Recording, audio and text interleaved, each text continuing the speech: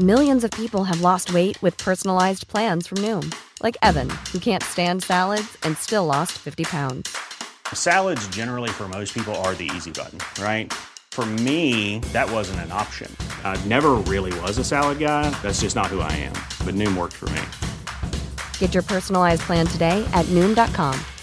Real Noom user compensated to provide their story. In 4 weeks, the typical Noom user can expect to lose 1 to 2 pounds per week. Individual results may vary. This week in League, Glenn returns from Fiji. It turns out Lottie was hiding on the wing at Leichhardt all along. The Broncos announced the signing of a true giant of the game, Luke Capewell. Panthers rethink their policy of paying their ground announcers in Woodstock Bourbon. And we'll preview all of the action for round 21 of NRL season 2011. All that and more this week in League.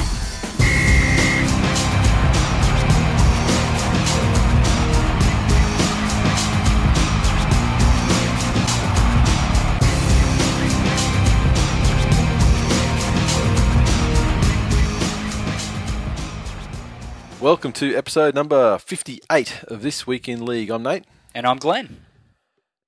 Welcome back. Bulla! Oh, you picked up the lingo. Kava. I'm fluent. Kava. Grass skirt. Lottie Takiri.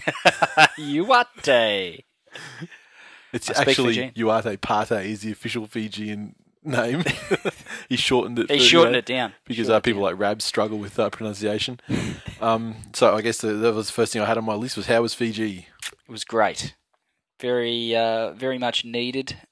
Very relaxing holiday. How was the Serenity? It was freaking awesome. I got a massage, and purely happy ending. Certainly no happy endings, mate. I'm a married man. I don't do those sorts of things. PG rated massage for $50 Fijian, which is roughly $35. Oh, okay, so we don't smash them that badly on the exchange. It's like $1.70. Okay, so I don't know exactly, but yeah, it was roughly about that. Anyway, you go in there, and you've got an old duck that just starts massaging your feet, and then another not quite as old a duck that starts on your shoulders and your neck and your head and your ears and your eyelids and your top lip.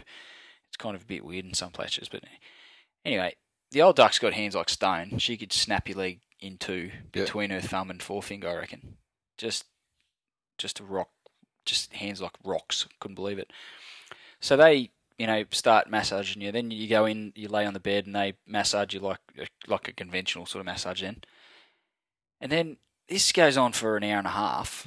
Yeah. For $35. Yeah. And then at the end, they just cover you over in towels and stuff, and then just leave you like behind your curtain in your little cubicle thing, laying on the bed. Yeah. And say you sleep now. And I passed out like a fucking corpse for 40 minutes, man. Yeah, see, I can't believe it's only 40 minutes because after massage, usually it's like you're fucked like you've had a massive workout. Yeah, true. And admittedly, because usually my massages have happy endings, so there's like some workout involved. But no, when we were in Malaysia, what would have been, I think 2008 now. Yeah, we had we both set up on this table and the tables next to each other, and there's like the full massage thing, like you're saying. But then there was also, did you have the one with like the hot oil, like where it's like some like third eye Ayurvedic massage, where it's like they sort of pour like hot oil like on your. I can see you've still got a mark there on your third eye. I thought that was where you had your penis chakra thing, and then we got at the end, instead of then we had like a steam thing at the end where they actually had these machines that are kind of like, they're like Daleks, except with the head part freeze, and you sit in it like a chair. It opens up and there's a chair, and you sit in it and it closes around you. Nice. It's like steam thing, so fucking hot. Like you basically stay in there as long as you can physically bear it. And which wasn't that long. Like seriously, it wasn't even. It probably wouldn't have been 15 minutes. It was that bad. And then you get out, you feel great obviously after you get out, but yeah, then you pass out. Very relaxing. A lot of time was spent on the beach, in the pool, chilling out. Took Jackson kayaking. He had a couple of blow-ups because obviously he was sitting in front of me on the kayak, so I'd paddle, and I'd pull the paddle out of the water to paddle on the other side. Yeah. The water would come down the paddle and hit him in the head. Yeah. And he blew up to the point where he was ready to stand up and get out of the kayak, which means out in the ocean somewhere. Yeah, I was just in the river, but it still wouldn't have been He had a life jacket on, but Yeah. it still would have been ending pretty badly for him. That would have been pretty funny if he did it though, because I mean, with a life jacket, nothing would have happened really. He's like, no, Dad, stop it, Dad. It's like, dude, I can't help it. So I pushed him overboard and just kept. No, I didn't. I pushed him a little bit forward so the water wouldn't hit him. But geez, we're in trouble there. I thought it was going to be little man overboard. But great holiday, lovely place, lovely people. The resort was fantastic. Didn't get to see Lottie. Bit disappointed. and his brothers. Spent all that money on search party. Everyone's his cousin, but Yeah. spoke to 3 different people. That's They're as all far his up the cousins. family tree as you got. Sorry? So you got basically the bottom branch of the family tree. Yeah, yep. Apparently, some guys that we met up with over there on the drive from the airport to the resort, their driver pointed out a house that was Lottie Takiri's house along the way. Okay. Not sure if Lottie would be overly impressed with that, but I wonder if Lottie knows that that's his house. yeah, I think that might be a bit like the Hollywood tours where they take you around. That could be anybody's house, but they'll tell you it's such and such's. Exactly. But everyone's Lottie's cousin and everyone is Uate's cousin. Why not? No one's Jared Haynes' cousin though, right? Yeah, they don't like to speak about Jared Haynes. they don't shy away from the fact that he's Fijian, but not exactly proud of it. Yeah. What else have I got on the list here? Oh, last Friday, shout out to MMA Dave Mack on Twitter. Hooked me up some sweet seats at this MMA event that he was a ring announcer for. Thanks for the invite. Underground cage fighting MMA. Walked in there. Said that basically the tickets that I was allocated were like kind of standing sort of near the bar, which given that it was at the arena in the valley, it was like 10 meters if that from the cage, like pretty close. Would have been like 8th row maybe if you're actually at like an arena event. Mm-hmm. And then he came and met me. We had a chat, and he's like, "Look, I'm trying to get your seats, with the announcers table, but they didn't have any extra chairs. So I don't know if you've been in the arena before, like for a concert or anything, but there's these little stairs going up like sort of 15 stairs, and then a little area with like smaller than this room with like a little cage, and there were like 5 seats in there. I sat in there, it's like looking straight down into the thing. Like, oh fuck, it's fucking sweet. But it's good organisation. I mean, they're only they haven't been going that long, but like the way that the things they do as far as like production value and stuff is really good, and I'm going to be supporting them for every show that they do. And it looks like, and they're going to aim to be at the arena every 8 weeks ish. Sure. So I'll be at every single one of those, and you will be as well. Well, I'll invite you. Really? You can come with me. Sweet. Because it's cheap now for tickets. It's like they start at like $45. I mean, so like you can afford to go. So every if single I time. pulled out my wallet, yeah, I wouldn't have to sit next to you, would I? No. Cool. No, and in fact, I'd discourage it. Next thing, final T-shirt designs are here. You've seen them? I have. When did I send it? It was last week, wasn't it? Yeah, probably like Thursday. Yeah, Wednesday, obviously Thursday? the day I got back from Fiji. Was the day you got back, yep. So they're going to be made, and that means the competition will be closing soon. So I'll talk about it more at the end, but get to bit.ly/twilcomp, TWILCOMP, for details of the competition and NFAS, because it's about to shut and we're about to decide who the winner's going to be. Anything else on the housekeeping front? I've got nothing other than to say last episode was one of the best ever. It was great. Very well put together. Great contribution from listeners, and who could forget Choppy? What a great, exactly. I what a great addition to the show. I dare say it was like mediocre, Garbs, mediocre, Choppy, mediocre. Jeez, that's a bit rough.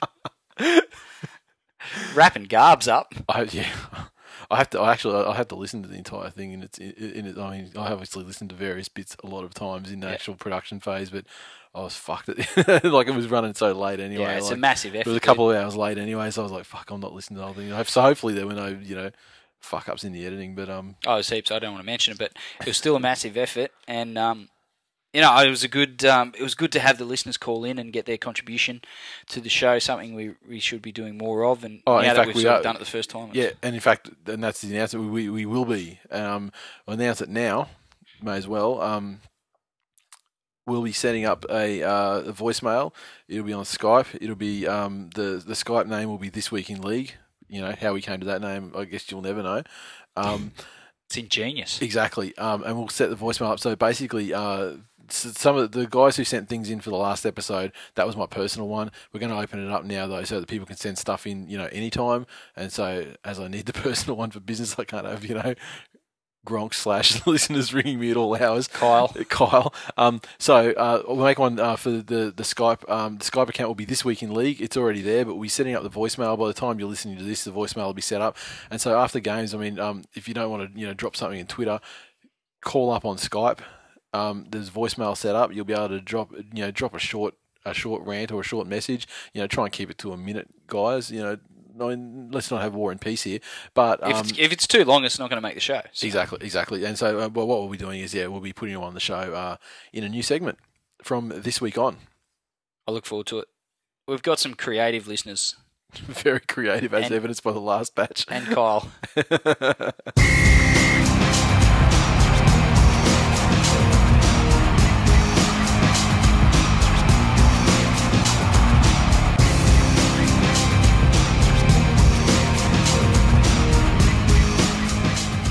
News, and the first story, it's a multi-part story based on player movements. We're coming to the end, I think, of that sort of silly season of everyone figuring out where they're going to be next year, but we've got a couple this week, and the biggest name on the list is Petro Civoniceva. Penrith captain Petro Civoniceva is rejoining the Brisbane Broncos after securing a release from the final year of his NRL contract with the Panthers. The 35-year-old Test and Queensland Origin prop has signed a one-year deal with the Broncos for 2012, likely seeing out his playing career with the club where it started under Wayne Bennett and where he won 2 premierships. Civoniceva met with Penrith's general manager Phil Gould last week and indicated his desire to return home to Brisbane to be with his family. In today's press conference, Civoniceva said the decision had nothing to do with the treatment afforded standing coach Steve Georgalis, who was shunted aside when the Panthers signed Ivan Cleary from the Warriors. Bullshit. The veteran prop is in his 4th season at the Panthers, having switched from the Broncos after the 2007 season following 10 seasons with them. The move back to Brisbane had been speculated over the last few weeks and was confirmed this morning. Gould said in a statement, "The Panthers understand the reason behind Petro's decision and feel it would be unwise to stand in his way. Petro has been tremendous for the Panthers. He's given great service to the club, the community, not to mention outstanding leadership to our team. His influence at Penrith will be evident long after he's gone." And as you alluded to, bullshit. Petro was one of the guys that stuck his head out when Elliott was giving his marching orders. He was very pro Elliott and then pro Georgalis, and was kind of vocal in that the players wanted Elliott to see out his time. Blah blah blah. I would have a feeling that that's put Phil Gould offside, and it's worked out well for both of them that he no longer be there. Well, I guess so. With the exception of Luke Lewis, I don't know where the leadership comes from that Petro brings to the team. And who shows up at their voluntary training sessions next year? Yeah. There's only one player, and But I wouldn't mind a couple of grand on who that might have been. Yeah, could have been Luke Lewis though too. Sorry? Could have been Luke Lewis. No. There's no way it wasn't Petro as far as I'm concerned. Yeah, I mean, I like Petro, obviously. You as a Queenslander like Petro. Might move back next door. I mean, if he got his old house, it would be great because Kiwis and stuff in there. And, you know what I'm saying? It's just neighbourhood's gone downhill since he left. But yeah, I think the Panthers.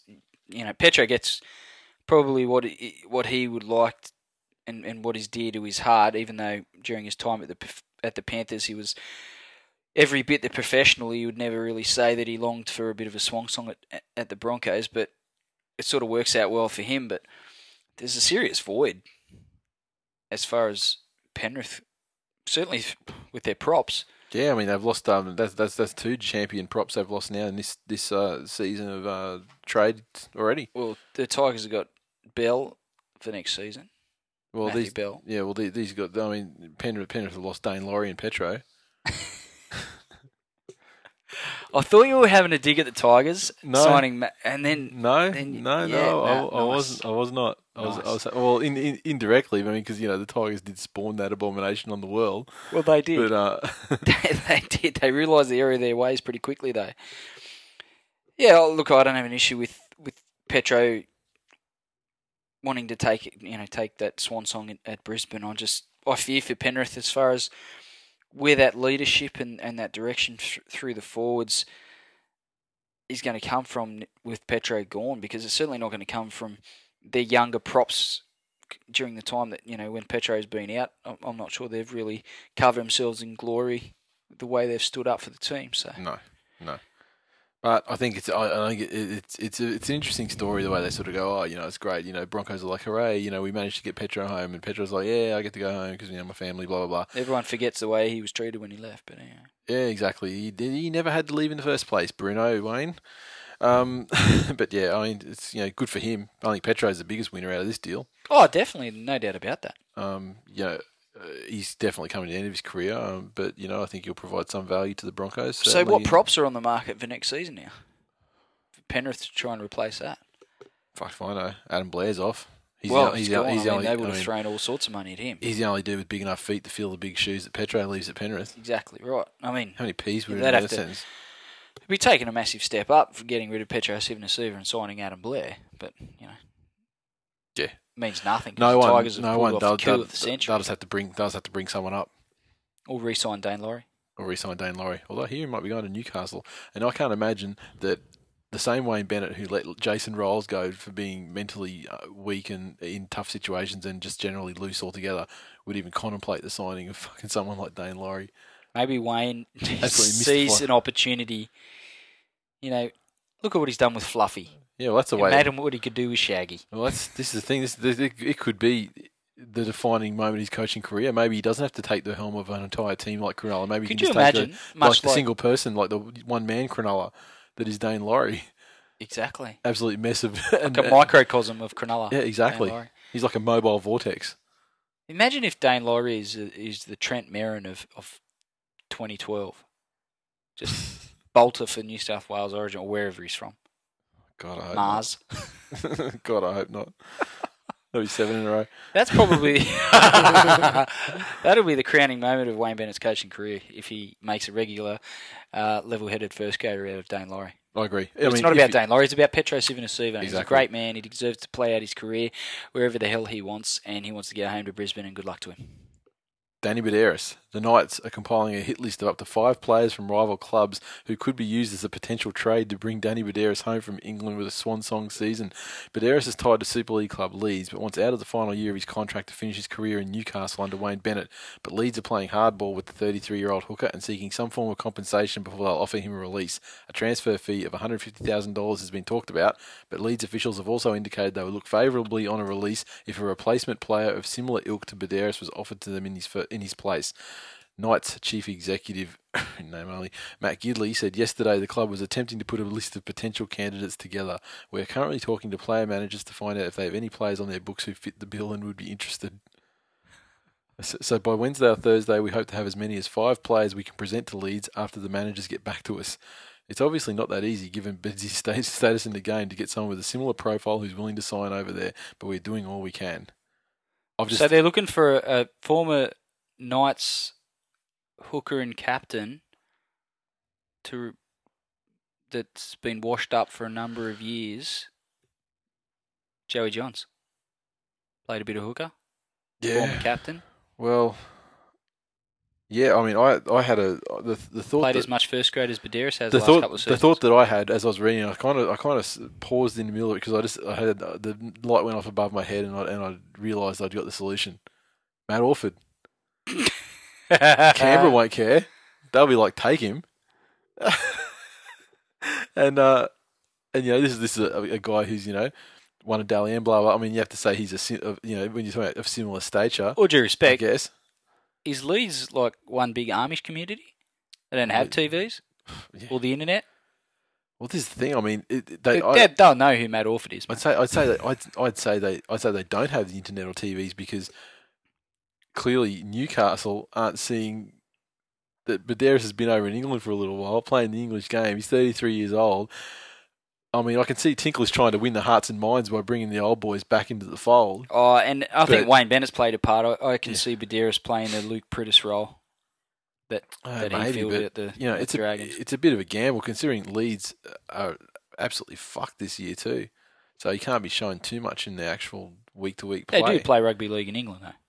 There's not a lot of quality coming out of there. Yeah, and Leeds are like, a poor side this year. They're like the eastern suburbs of the season.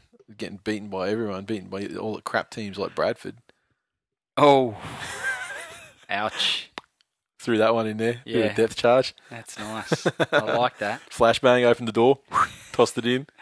Wait for our little Pommy brethren to start kicking our doors down and leaving a message on our Skype account. Exactly. I don't have anything much else to say about that one. I don't really care, to be honest. Yeah, it's same. not going to make a lick of difference as far as I'm concerned. But if the Knights are that desperate that they want to try and compile a shortlist of 5 players to procure Danny Badeiras, then good luck to them. I think they've got bigger issues on their hands.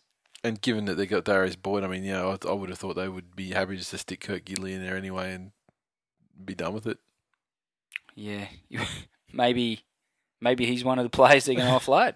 Maybe they'll offer him for Badeiras as a trade, therefore invalidating him for State of Origin. And I look forward to Kurt Gidley captaining from the bench for the Exiles game. Exactly. And more importantly, New South Wales winning because he won't be anywhere near them. Luke Capewell, Brisbane Broncos have signed Gold Coast Titans utility Luke Capewell on a 1-year deal for 2012. Capewell spent much of the season playing in the Queensland Cup, but featured prominently in the Titans' loss to the North Queensland Cowboys on Saturday night, making 158 metres from 18 runs. Broncos head coach Anthony Griffin said Capewell wasn't targeted to fill a specific role, but would be given plenty of opportunities to impress at the club. This is a quote coming from Griffin. Luke is an elite young player. He's played over 30 NRL games and only turned 22 this year. He can play anywhere from halfback to fullback, so he can certainly fill plenty of positions for us. The 22-year-old made his NRL debut for South Sydney Rabbitohs in 2008, playing with the club until he's moved to the Titans for the start of this season. He will remain at Gold Coast until the end of the 2011 season. He's played a bit of 6 at the Titans, hasn't he? He started at 6, So what played a bit of fullback. What you're telling me is that the Brisbane Broncos They're going to potentially replace Darren, the immortal, the great man, the legend, the champion of the people, possibly the greatest player ever, probably the greatest player ever, with Luke Capewell. No. No, that's not happening, because the key part of the story was that Anthony Griffin said Capewell wasn't targeted to fill a specific role, which means he's just total filler. Well, when they have the baby Broncos, he's one of them. He'll be the Clayton's Broncos player, the Broncos player when you don't really have any Broncos players to choose from. I hope for the sake of the loyal listeners to this show that happen to support the Brisbane Broncos, not to mention my son, I hope for their sake that is the case. Because they've had 17 seasons of watching Darren Lockyer run around for the Brisbane Broncos. Yeah, but Jackson's a number of those have been in the 6 jersey. And Jackson's only had like 3/4 of a season so far. He'll know the fucking difference between Darren Lockyer and Luke Capewell. Let's say that. All right, let me put it to you like this. Next year, number 6 runs out for the Broncos. Luke Capewell. Dad, that's Lukey. There's Lukey, Dad. Dad, I love Lukey. See? It's not a big stretch, is it? Look, by the time that comes out of his mouth, we'll be well on the way to having another child. Who'll be raised right as a Tigers supporter. Sorry? Who'll be raised correctly as a Tigers supporter, I should hope. Well, I mean, that's potentially going to be the case, but sometimes these things don't work out the way you want them to, Nate. You know that. I'll tell you this. By my experience. By your experience. I'll tell you what, I know you went wrong though. And I got the medicine. I don't know if it's too late now. Probably too late for you. But Simone brought home from work the other week like one of those net bags of those chocolate coins, and like silver coins with silver foil around them with Manly logos on them. What? That's on Friday when it's Daddy Sunday. I whip one of those out. And he runs up. Manly money. Manly, and I pull the foil off it, and it's chocolate. Oh. Fucking amazing brainwashing tool. I mean, he didn't need it anyway because let's face it, he knew what Manly was, and he knew it was something that he was to get excited about anyway. But now chocolate is also added in the equation, and it becomes like a treat. Game over. God. Game over. If you could have got, and you can get them in all sorts of clubs. So that's my parent advice for this episode. It's not going to become a regular segment, I hope. Parenting 101. Fathers of sons who are in the vicinity of sort of 2 years old and could be on the cusp of change, ditching the side for, the side that their Gronk friends support.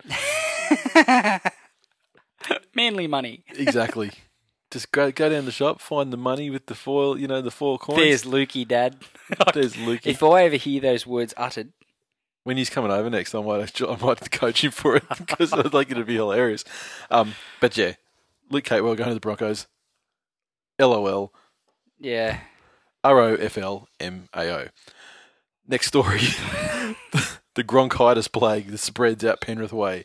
The Sea Eagles were angry at comments ground announcer Scott McRae made during their side's 12-8 win at Centrebet Stadium. Manly management lodged an official complaint against McRae, with the Sea Eagles officials filthy at his perceived bias against their side. Senior Manly official Peter Peters approached NRL Director of Football Operations Nathan McGurk after the match to lodge a formal complaint about the former television star's behaviour. Peters also spoke at length with Panthers Chairman Don Feltus.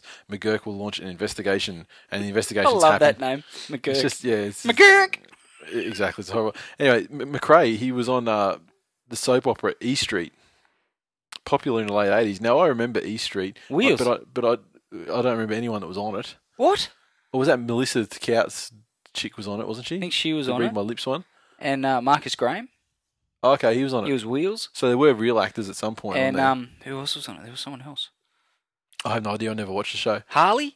Well, who was Harley was on there. Who's Scott McRae? And Sheridan. There was a woman named Sheridan. Fucking hell, you're bringing back... Who was Scott McRae? No idea whatsoever. Let's Google him. Well, clearly he's kicked on with his acting career because then he hosted a children's game show called Vidiot, which I also don't recall. No, don't know that one. And now he's the ground announcer at Penrith. So, kick and goal, son. It's a slippery slope from the Street, isn't it? It is. Now, Manly claim when New South Wales State of Origin And star... doing it whilst intoxicated by the sound of it. Yes. When New South Wales State of Origin star Will Hopewadi dropped the pass, McRae yelled, "Typical Hopper, like father, like son." Peter Peters said it was the most unsporting ground announcing he's heard in 45 years of rugby league. Who said It that? was disgraceful, Zorbia. He's made an official complaint to Penrith Club, and as far as I know, I think he got in trouble, but nothing really came out of it. So that's the end of that. That matter's over by the time you listen to this. So it was kind of funny though. But apparently, the article then goes on to talk about ground announcers basically being one of the scourges of the NRL at the moment, with their constant yelling and screaming, annoying and angering the NRL crowds who hate being told when they should be cheering and shit like that. Yeah, I can't say I've ever had a great... I've ever walked away from a game and gone, geez, that ground announcer was great. No, I've never, ever, ever. I mean, you might go away not thinking about them, and that's the best case scenario. That's the best they can hope for. Yeah, yeah. And that's a good position for them to be in. Yeah. But I have been to Penrith a number of times, obviously when I was a bit younger. And I have when Scott walked away McRae was still plying his trade on television. Yeah, probably, when he was still, being an actor and trying stuff. to win a Logie. Yeah. And I do remember, there's a bit of a history there at Penrith, because I remember walking away from there a few times when I was much, much younger and thinking, that ground announcer was a bit of a douchebag. I haven't heard anyone carry on quite like that before. So, yeah, there's a bit of a history of it at Penrith. Maybe there's douchebag coaching where everyone has a few shots before they start announcing ridiculous things over a microphone. Maybe it's just out in the water that way. Sorry? Maybe just out that way it's in the water. Maybe it's in the water at the Ackle Golf Park at Panthers. Maybe. Maybe too many drinks whilst playing the pokies. The only Before ground announcer announcing the game. The only ground announcer I've ever walked away and thought and remembered Grant Goldman, the great Here man. we go. Someone at Manly. Beaver. That was the best ground announcing of all time. And that's not biased, is it? No, I mean it's just so Beaver. And then I remember in 2008 at what was the final? The home final was against the Dragons at Brookvale, and that was definitely like Menzies' last game at Brookvale, and right at the end of the game, he just he says I remember he said he goes one more time for the memories. Beaver. And this is after full time. He didn't even have the ball or anything. But, it's not hard to get ground announcing right. No. Announce who scores the tries and kicks the goals. And the one who's currently at the Brookvale games, he's fucked too, and people always complain. I mean, I don't know if anyone really likes any of the current crop. Of course, Suncorp's not too bad, but that's more of but they don't. They're not. The reason why he's not too bad is because they're not that intrusive. It's not. I don't remember him being intrusive. When you get the Nova guys out on the ground, sometimes they can be a bit. Yeah, but I don't. Yeah, all the one from as far as I can remember, the one at Suncorp, all he really does is just sort of announce the players as they come out and announce substitutions, such and such is off, and the score. He doesn't really add any extra shit to it, does he? That's the thing. That's why I think he's good. Yeah, exactly. Unobtrusive. That's what you need. Exactly right. Drunk ground announcing. We don't like it. Australia says no.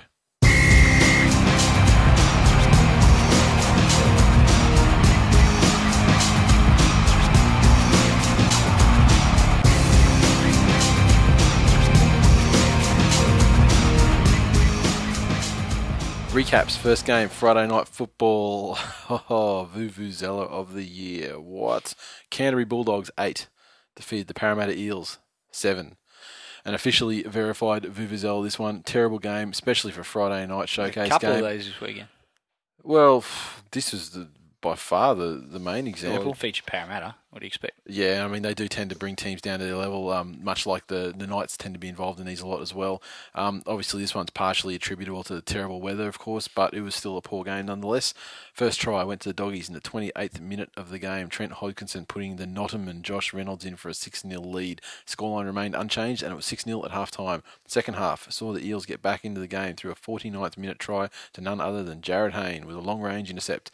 Burt added the extras, and we were tied at 6. Despite a mountain of opportunities, the Eels couldn't crack the Doggies' defence, but they did grab the lead through a field goal from Hayne with only 5 minutes left to play. The game wasn't over yet. With 2 minutes left, Trent Hodkinson nailed a field goal, and we're tied at 7 and heading to Golden Point. First half featured the usual field goal-a-thon, for no result, and in the second half it was Trent Hodkinson again with the field goal to steal an 8-7 win for the Doggies. There were some positives to come out of this for the Dogs, and The certainly Ottoman. for their fans. Sorry? The Ottoman. The Ottoman making an appearance is obviously the biggest positive for anyone who enjoys life. Not just an appearance, though. I mean, he fucking smashed Fui. That was great. That was the sort of shit that we've been spruiking for 2 It years. showed a small glimpse. Exactly. A small 3-foot glimpse. He basically just showed a bit of cleavage. He's not going to get his tits out till next week. Yeah. I mean... and then maybe if he gets him into the finals, he might show some bush. You think? Yeah. He'd be waxed for sure, wouldn't he? The Ottoman. Metaphorically speaking. He'd be hardcore. Positives for the Dogs, it was Jimmy Dimmock's first win. Their defence, despite Parramatta not throwing everything but the kitchen sink at them, they had a lot of sets of 6, but it wasn't exactly the sharpest, crisp, most enterprising attacking play that you've ever seen. Having said that, they defended quite well. And only conceded the try for the intercept too. So yeah. And Hodkinson's field goals to A, tie the game up, and B, eventually win it. Negatives was everything else about this game.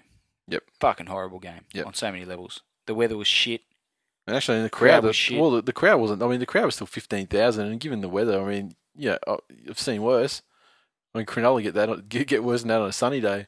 Well, you make a valid point there. It was still cavernous though. Yeah. Well, in that stadium, 15,000, may as well be 3. Yeah. I just wonder if the Eels fans are looking at Robson and the way that he played, and we've had rants from our little friend Paraman 1973. Which will appear on later on this episode, certainly. It's quite entertaining. If they're looking at him and going, and any part of them is thinking that Sandow's going to bring a market improvement. Well, in attack, I imagine he will. You really think so? Yeah, at least in 1 out of 4 games. Maybe 2 out of 4. I think that Sandow is a step up from Robson. I just think compared... He's a step back in defence, though, too. I think. Absolutely. They're paying him big bucks. Yeah. Compared to what they're paying Robson. So with Robson, you say you're getting what you pay for. Yep. Pay peanuts, get Robsons. Yep. But pay big bucks, get Sandow. Yeah. I mean, the math doesn't add up. No, it doesn't. And that's... I don't know that any of the fan bases, looking towards Sandow coming to the club like it's going to be Christmas in March or whenever he laces on the boots for him. But you would think that with the amount of money that they're going to invest, or that they have invested in him, that he's going to be the type of player that is going to lead him out of these doldrums and, opportunities in this game, for instance, that they just couldn't capitalise on, and everything was trying to, again, it was all up to Jared Hayne to pull off the miracle play. I don't know that Sandow's going to bring that to the table a majority of the time, as you'd expect someone on that sort of coin. in the halfback position. Yeah, I think. At the time they said they announced it. I agree. I agree. They paid overs for him. Because they created, or they had enough field position to create opportunities and turn them into points, but they couldn't do it, and I just don't know if that was Chris Sandow running around in Robson's jersey that he was going to do it then either. That's my biggest concern for Para. I just think that they're probably at a point now where they're looking forward to next season. Plus, they're going to have Tongas in the centres. Well, it's looking Both of them, increasingly yeah. likely, isn't it? There is going to be extra strike power, all over the park for them, in some key positions. And Jarryd if you think the Eels, if you think Eels fans have got it bad, yeah, imagine being a Sharkies fan. Yeah. Well, they inherit the Robson. Yeah. After inheriting the uselessness of Wade. I don't know what the Sharks fans are looking forward to, but hopefully it's probably the local noose manufacturer. I don't know what Robson's going to be doing anyway, discounts. because you'd assume that Kelly comes back, Graham holds his position. Graham's not going anyway. No, exactly. He's been one of their best players. Exactly. So I don't think that Robson's going to see a lot of first grade. Maybe he can be the hooker instead of John Morris. Fuck, they got some hookers. You've mentioned it before. But really, if it wasn't for Joel Romolo, aka the Ottomans' appearance, this game was dead set Steel Knox mixed with a Vuvuzela. Yeah, and coma-inducing. And quite honestly, Channel 9, you're welcome. Because I'm pretty sure the only interest that ever took place in this game was because of us. I'd agree. And our listeners spruiking the onslaught of the Ottoman. Great mate of mine is a huge Doggies fan. Had his first baby. Well, sorry, had his second baby on Friday. Called it the Ottoman? They did not call it the Ottoman. Where's this story going? It means nothing to me if you didn't call the baby the Ottoman. But went to see him on Saturday, and I said, "How about those doggies, eh?" He goes, "Oh, fell asleep." And that is a true indication of the entertainment value in this game. Agreed. Okay, let's have a look at the old Twitter. I'm sure it was probably as quiet as the game. Chris Wargren, deluded individual, Doggies fan, no doubt, says, "The Dogs are back, baby. Nothing sweeter than beating the Eels in extra time. Take that, lame plane." Nice. Yeah, I mean, this is I like to see fans that are, enthusiastic about their club. But, yeah, what? Okay, and then we got Berkeley _Eagle, Manly fan, sent a message to us and Paraman 1973. #LOL Para, blue and gold always fold. Certainly the last 2 weeks, I would probably agree. Another Parramatta fan, Cage 007, says, "It feels like I've been kicked in the nuts 2 weekends in a row. Damn you, Eels." At least it would if he had nuts. Exactly. And also better known as Fui Fui's sister's stand-in, stunt double. And what have we got? And we've got a reasonably rational tweet from Paraman 1973, and I say that given that we're going to play a voicemail he sent us later on in the show. This week we have no excuses. Dogs fought hard and won fair and square, except for the fact they had 14 on the field all game. Gronkson, in capitals. Big fan of Robson. He's probably the biggest fan of Robson. Jack _JC _Ribeiro, a new tweeter. I think very exotic name. It does. It takes me to Rio. De Janeiro. When my JC smiles at me, I go to Rio. And he says, "Attention, S. Kearney. It's not good enough. All Para supporters deserve more effort and structure. This cannot continue." Sounds like he's the CEO of football, and he's telling the Eels how it's going to be. So got to love that. And actually, we got another one from that game. CK Twit feed, Captain Kickass, the president of the Joel Romolo fan club on Facebook, said that Joel's hit was so good on Fui, I rolled over and had a cigarette after it. Love it. Fui was flat out. Yeah. And the great man stood there like a little soldier and stopped him in his tracks and sat him on his ass. Took what he had, turned it around, and axed him with it. Gave it back with interest. Exactly. Like the Ottomans do. Like an Ottoman does. Yeah, that was much better said. Moving right along to the next game, Friday night football game number 2, the Melbourne Storm 26. Pumped The Brisbane Broncos, 6. Melbourne shot straight out of the blocks, scored their opening try through Maurice the Good Blair in only 6 minutes in the 6 minutes of play. Unfortunately, though, for the Storm, that was it for the first half, and it wasn't until right before half-time that we saw some more points. A controversial video ref call awarded a try to Jarrell Yao Yi. What were your thoughts on it? Well, at the time, I was like, that's unfucking believable. The worst fucking video ref decision I've ever fucking seen in my life. And everyone's like, yeah, right on, I agree. But on further consideration and seeing it a few more times, it was ugly as hell, but the ball was sitting on the ground and he did touch it. And so really, I mean, it didn't bobble off him, because it sort of came off the defender, who I forget who it was. It came off the defender, probably Slater or something like that. And then was on the ground, and he was sort of lying next to it, and he just sort of put his hand on it. So, yeah, I think it was ugly, but I mean, I guess you got to award To it. the letter of the law, it was a try. Yeah, it just looked really ugly. I think that was the problem. Well, I thought initially that they were trying to claim that Wallace scored, and I was like, There's no fucking way Wallace scored. Exactly. And I actually tweeted at the time. So imagining that you've grounded the ball is enough these days. Yeah. Because Wallace was nowhere near the ball. Yeah, exactly.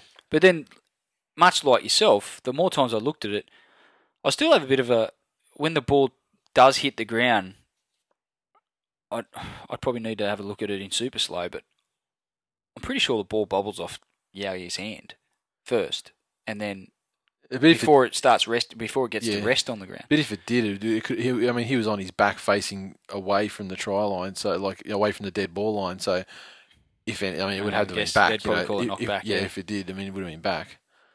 But yeah, the grazing action of his fingers is downward pressure. We've seen, the tip of a finger touching the ball being classed as downward pressure. So you can't really, as far as the grounding of it goes, again, it was ugly, but you give it. Yep, I agree. Okay, and Corey Parker added the extras to that try. It was 6-6 at half-time. Cameron Smith broke the deadlock with a Jamie Soward special penalty goal in the second half, giving the Storm a lead that they would not relinquish, and in fact they extended it massively through some great tries from O'Neill, Cooper Cronk and Blair getting his double right on full time. Smith was a laser with the boot, kicked 5 out of 5 on the night, and the Storm won in impressive fashion, 26 points to 6. Yeah, this game was a stark contrast to the Doggies Eels game. Yeah. Two lesser, in the previous game, it was two lesser lights of the comp sort of starting to gum each other to death. This game was a cracker. I really enjoyed it. I think the scoreline probably didn't really do the Broncos any justice. They certainly tried hard, but I think Melbourne showed that they're probably close to the benchmark for this season to date. And they showed against the Broncos a top 4 opponent that they were head and shoulders above them. Yep. And it's really only... They showed that, they set themselves apart, and it's probably only St George and Manly that are anywhere near them at the moment. And St George didn't go real flash this weekend, or last weekend, and we'll get to Manly, but they were convincing in a lot of ways. But Melbourne's performance with their defence, Brisbane threw a lot of enterprising attack at them. A lot of second man plays, a lot of decoys. I thought their kicking game was reasonable, but they just couldn't find a way through. Yeah, exactly. Brick wall. Melbourne, sometimes you'll find sides that have really good structure, and you'll get teams much like the Tigers or people like that throw that unpredictability, and teams, they have that good structure, but once you break the structure down and they've got to scramble, they don't do that so well, and that's their weakness. Yep. Other teams seem to scramble much better than they do in their set structures.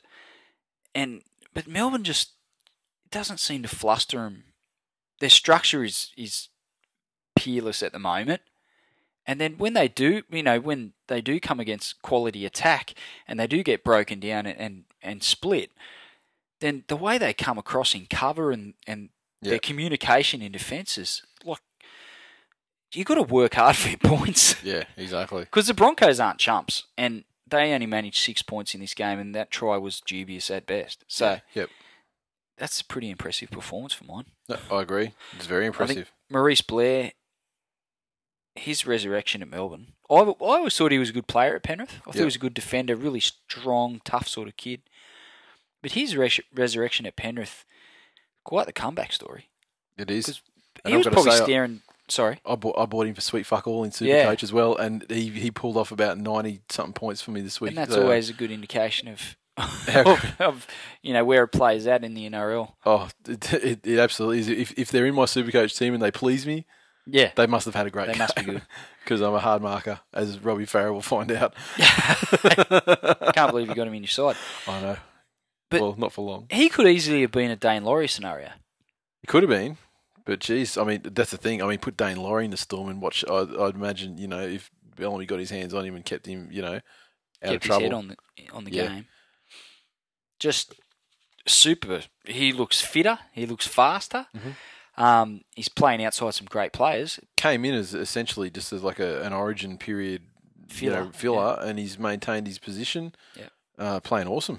And he's admittedly, it was a pretty ordinary attempted tackle from Jack Reed to give him his first try, but he certainly backed up well when they break free down the right for his second try and ran away, and no one got near him. So exactly, he must have had a few head knocks, to be wearing headgear these days. Yeah, I don't know why the headgear came out all of a sudden, but this is not the first one this week to sport the headgear when he ordinarily wouldn't.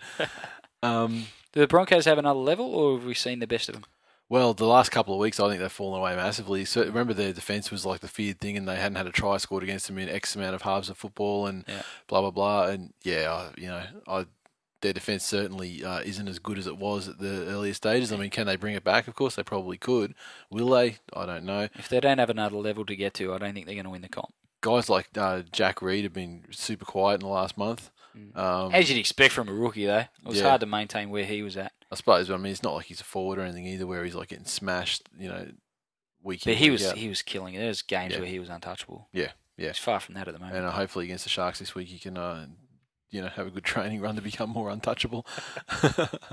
You got anything else there? We go to Twitter. Twitter, Jeremy_Jack01. Storm and Bronx clearly showed why they're in the top four. Dogs, Eels was garbage compared to this game, although not helped by the rain. So he's commented on all the games. Wow, Broncos fans usually quite vocal, not so much. Well, the team got pumped by 20, we'd expect. Yeah, but Crawl back into their holes, back under their rocks. Super Saturday, North Queensland Cowboys 28 defeated the Gold Coast Titans 20. As befitting a game played at Skilled, it was an error fest early, but the Titans were out to play and they scored first in the 14th minute through a try to Zillman. Princey added the extras and it was a 6-point lead. That lead was extended shortly after with Zillman again grabbing the try, getting his double, set up by none other than our favourite Matty Schramer. Prince was successful with the conversion again and the Titans were out to a surprise 12 points to 0 lead. The Cowboy comeback began shortly after with Ash Graham scoring in the 25th minute. Then right on half-time, the Tigers booted a penalty goal to extend their lead at the break to 14 points to 6. Cowboys blasted out of the starting blocks in the second half, turning a half-time deficit into an 18-14 lead in the first 6 minutes through tries to Ash Graham and then Brent Tate. Titans, they struck back 10 minutes later with a try to Steve Michaels, and with Prince continuing his perfect afternoon with the boot, they led 20 points to 18. Unfortunately, though, the Titans fell away late in the second half, and the Cowboys retook the lead after 2 disallowed tries. They got a try to Gavin Cooper, and then with 5 minutes remaining, they iced the match with a late try to Willie Tonga. Final score, 28 points to 20. It was interesting to hear Choppy's comments last week on Matty Schramer. Yep. He's a big fan. Yeah, I mean, but I wouldn't have expected to hear anything. Anything else. No, but the way he described him as almost like a Nathan Friend clone. Yeah. Was very interesting. But the play that he pulled off, his little dart out of dummy half and the pass to Zillman, albeit Zillman still had a fair bit of work to do to get his try, and he did really well to get there. But Schramer's contribution to that's the stuff of a seasoned first grader. Like, not a rookie. He's only played... He wouldn't have played a dozen. Yeah, he wouldn't have played a dozen first grade games. No, certainly not. He's going to be good. I mean, we've wrapped him up. But we've wrapped other players up on this show, and they've amounted to 3 parts of fuck all. To be fair, though, we wrapped up the Ottoman based on a game where he smashed people, which is fine. We wrapped up Rothschild before he was taking the field. It's been validated. Let's face it. Trump. We wrapped him up after he had a great first game, and then he was given further opportunities in first grade, and he's continued along. So best of luck to him. Much was made of JT coming in at half time and giving the Cowboys a bit of a spray. Yep. Which fired them up to go on with the job in the second half. I don't know if anyone else heard, but apparently Matty Bowen didn't hear JT blowing up at the team because he was in the toilet. Did you hear that? No, I did not hear that. Yeah, they asked Matty Bowen about, what did JT say? And apparently he said he gave the boys a spray. And Matty Bowen said, I didn't hear it, mate. I was in the toilet. I couldn't hear what he was saying. I heard him yelling, but I was in the toilet. JT's competitive. Is anyone else imagining Matty Bowen at halftime sitting on the toilet with a form guide and a packet of Winnie Blues? No. Just wishing JT would keep it down. I'm trying to concentrate in here. Why does he have to be smoking? Well, isn't it what you do when you read the form guide? I don't know. I don't know. I don't read the form guide either. I guess so, I don't smoke, of course. Makes sense. So I was right. But obviously they took some notice of JT's contribution at halftime, his halftime pep talk. And the try that Cooper scored, that was super fast hands to get the winger away. And Fifi Law put in a beautiful inside kick. There's players pushing through either side of the ball, and Ash Graham, of all people, come from the other wing to pick it up and keep the play going. That try is a real barometer of the spirit in the Cowboys club at the moment. The players came from everywhere to be involved and support each other and back each other up. And when they scored, they went nuts, as they should have. It was a great try. It's probably one of the tries of the season. But I think it's that sort of spirit that's given him the confidence and the fact that they've won 2 of 3 without JT. I mean, they obviously were unsuccessful whilst I was in Fiji against a rampant Tigers side that would never look like losing. They'll take that ratio. Yeah, you didn't see. You clearly didn't see that. They'll take that ratio for the rest of JT's career. God forbid if he does happen to suffer any injuries. Yep. They'll take that every day of the week. Yeah, 2 out of every 3 games. Absolutely. I mean, because let's face it. I mean, last year without JT, they were nothing. Rabble. Yeah, exactly. Dead set, certain flogging. Good win for the Cowboys. Yeah, I agree. And I mean, everyone's talking it up like it's a really important win for the Cowboys. I think it is too, because I mean, they're away from home. Yep. They were down by plenty, by 12 points at one point. Desperate opponent. Yep. Who Exactly. disappointed me? Because we've spoken highly of the Cowboys and their spirit and confidence in the club, but you look at the Titans on paper against the Cowboys away from home without their best player. Yeah. No brainer, you'd think. Come on. Yeah, exactly. I mean, something's not right there. Clearly, I don't know. There's obviously not going to be an answer for it this year. Clearly, the hierarchy of the club's busy. Being co-host of podcasts, they can't get the club right. Exactly. Finger out, chop. And I'd go to Twitter on that game, but no one had shit to say about it. Probably rightly so. I mean, not even the Cowboys fans, which is strange. I would have thought they'd be spruiking it up, but there you go. Saturday, game 2. I think they're just waiting till JT comes back before they get too confident. Until they start watching games again. They think they're expecting the worst, and they'll come back and go, oh, shit, we actually won some games. What? Yeah, well, I'm not going to talk it up until we know JT's back. And exactly. Then, West Tigers 19 defeated Sydney Roosters 12. Tigers first on the board in exciting fashion in the 16th minute of the game following a Benji Marshall penalty goal that delighted the fans at Leichhardt, as it was possibly the first time they'd seen him bang one over in 2011. The Roosters brought their characteristic errors in penalty. Hang on a sec. You've got to be kidding, haven't you? I can't. You let me. You're just going to keep pushing on with this tact, are you? Yes. Is that what you're going to do? Yes. Righto. Just so I know. Yeah. You need to ask. Of course, the Roosters brought their characteristic errors and penalties to the party and gifted the Tigers a ton of possession, ultimately rewarded with a try to Bo Ryan in the 23rd minute. Once again, Benji kicked the goal and it was 8-0. Tigers. See what happens when Bo's got headgear holding his brain in when it explodes? No brain explosions, exactly. It just can't happen. It implodes and he turns out he scores tries. Tigers, they started to dominate proceedings, but they couldn't capitalise. The Roosters getting some quality ball and field position and ultimately getting on the board through a try to BJ Leilua. They followed this try up with another only 4 minutes later to Aiden Gower. Following the conversion, the Roosters were out to a 12-8 lead, a lead they took into the halftime break. BJ Leilua, right? For someone that makes a lot of fuck-ups, he smiles a lot. Yeah. He's very happy to be making a lot of errors. He's got that... I'm not going to say that term, but yeah, he's got that smile of someone that's just ignorant to the world, and just he's got no problems because he just can't comprehend the smallest things. Now, the standard of play didn't elevate at all in the second half, and in the Roosters' case, it got much worse. And in the 47th minute, the Tigers tied the game through a try to Liam Fulton, and with the conversion from Benji, they went ahead 14 points to 12. 5 minutes later, Tigers were in again through Blake Ashford, giving him a 6-point lead, which was lucky because Benji reverted to his goal-missing standards. Scoring was completed 5 minutes before full time when Benji kicked a field goal, putting the Tigers ahead with the final scoreline of 19-12, like Benji Marshalls do. Still not getting enough out of Robbie Farah. Getting dead set nothing out of Robbie Farah, I swear to God. Injury. And I think Robert Louis... He's just a straight delivery mechanism from dummy half now, Farah. Yeah. He's got nothing you could dead set put John Morris there. Same impact. You're a fucking idiot. Oh, John Morris can't pass from dummy half? I think so. Why he might not be able to make a fucking schnitzel. Bother coming here? Sorry, listening to your fucking bullshit. No, you're right, Glenn. You're right. I apologise. I know I'm right. I apologise. For what? For everything? No, for everything you've ever done? No, Robbie. For existing? John Morris can't do it. John Morris can't do everything that Robbie Farah can do. That's right. He can't make a schnitzel. He makes a damn good schnitzel. On the field, he can, though. I understand also. He's obviously being hampered by his injury, and the fact that all our former backup hookers are now playing at the Sharks, it's not a good sign. No wonder he has to keep playing. Can't get surgery. The Tigers, they played a very controlled sort of game, and their completion rate was phenomenal. I think it was 32 from 36 or something. Yeah, 31 for 36, I think it finally ended up being, phenomenal.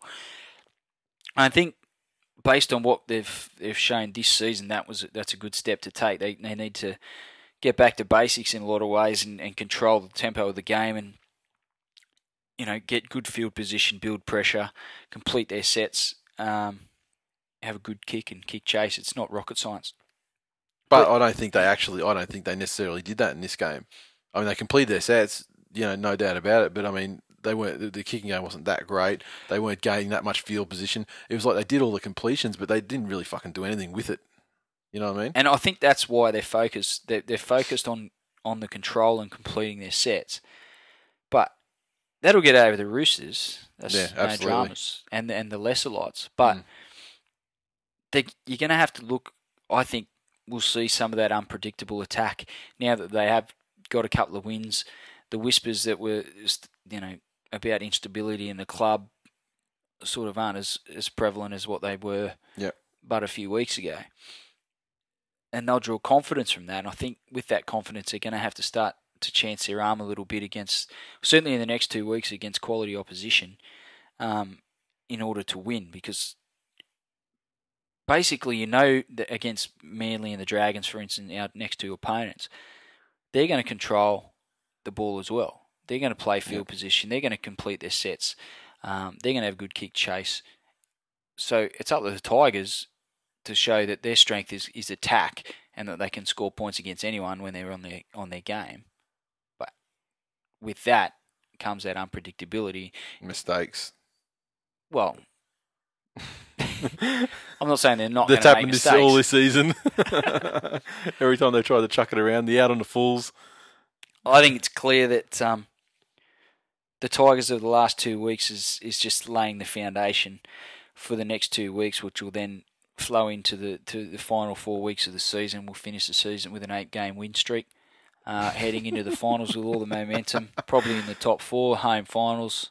There's only 4 games between round 22 and the finals, so the most you're going to get is 4 because you're certainly losing the next 2. Okay. I understand how you think that, Nathan, and I understand you don't have the capacity to look and analyse at the level and the extent that I do myself, because I operate at a far higher intelligence level than yourself. Where you only look through Guantanamo orange goggles, and it puts this weird distorted.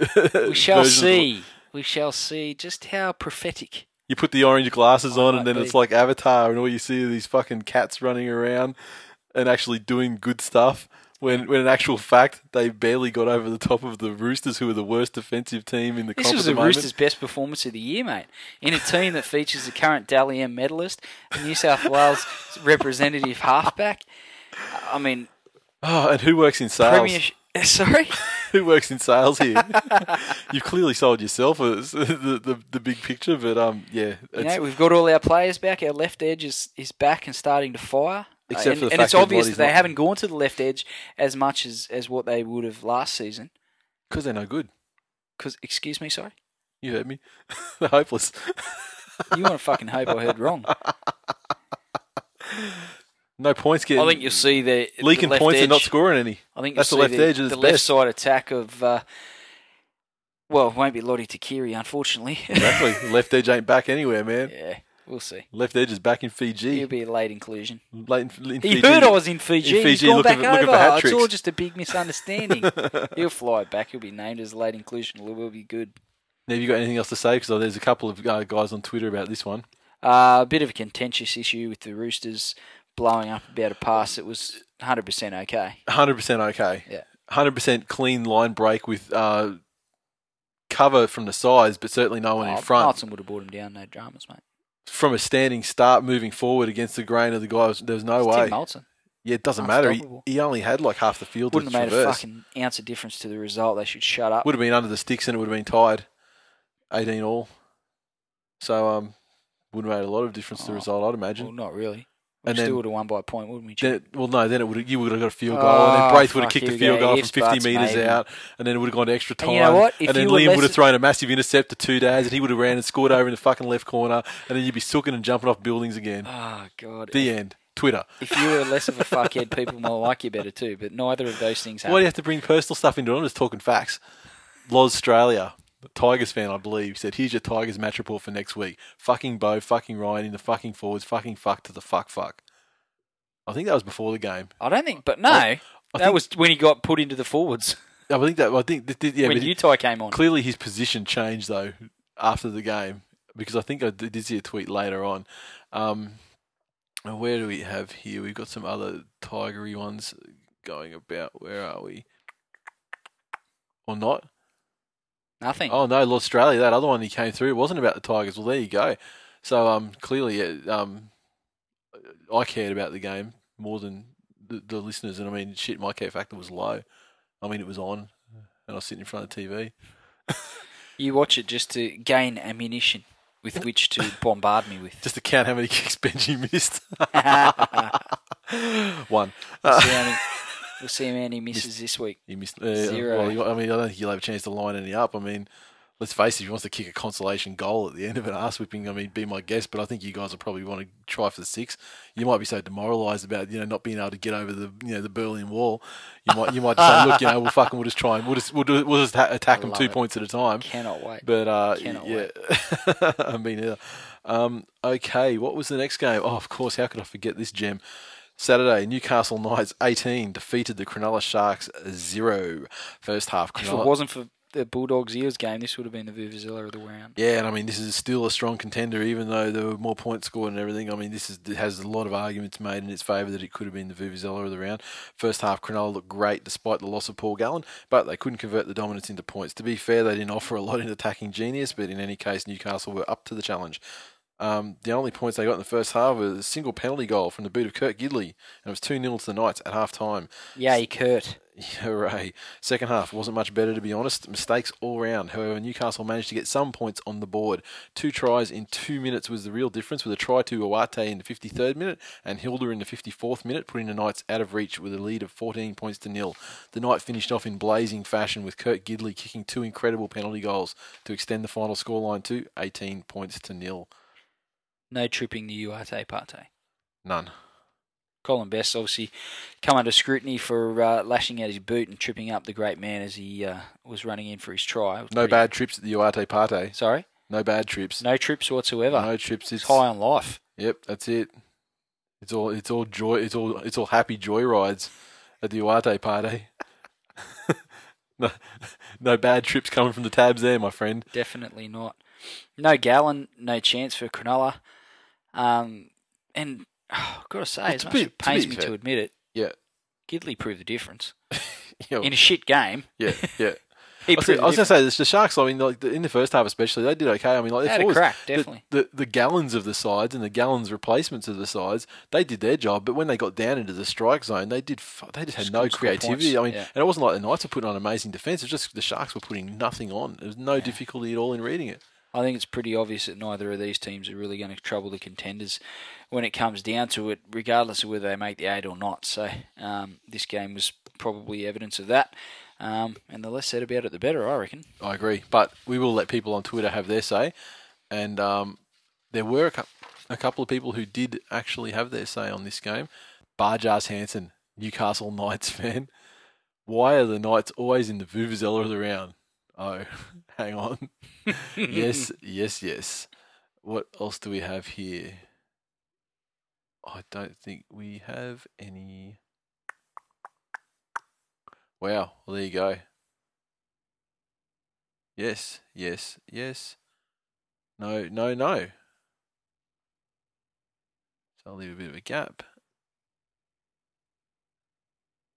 And that was all that the people had to say.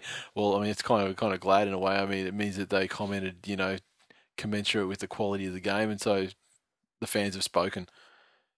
Next game, Sunday, over to Sunday football. First game, New Zealand Warriors, 48.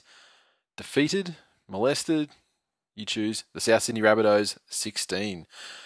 Well, Warriors start off with some great defence, forced an error from the Rabbits in just the 4th minute, and from the next set of play, they began to score at a rapid, massive rate. Bill Tupou scored a superb try, scored deep in the in-goal area, got the ball down brilliantly. That was bullshit. I fucking can't believe he did that. Yeah. Bullshit. What you're saying is bullshit in terms of you can't believe how he managed to do it. Because I remember I believe it was a try in the Manly game we'll get to, it was just bullshit in, you idiot, you nearly blew the fucking try. You're putting it in just in the dead ball line. No, I just looked at it and went, oh, bullshit, he didn't just do It's funny that, how did he sort of just like stopped on a dime and just went Mert and just stuck the ball straight down before he fell over. I mean, I wouldn't imagine you could stop a unit like that on a dime like that. He's not a little bloke. No, exactly. You wouldn't think he's a former gymnast or something.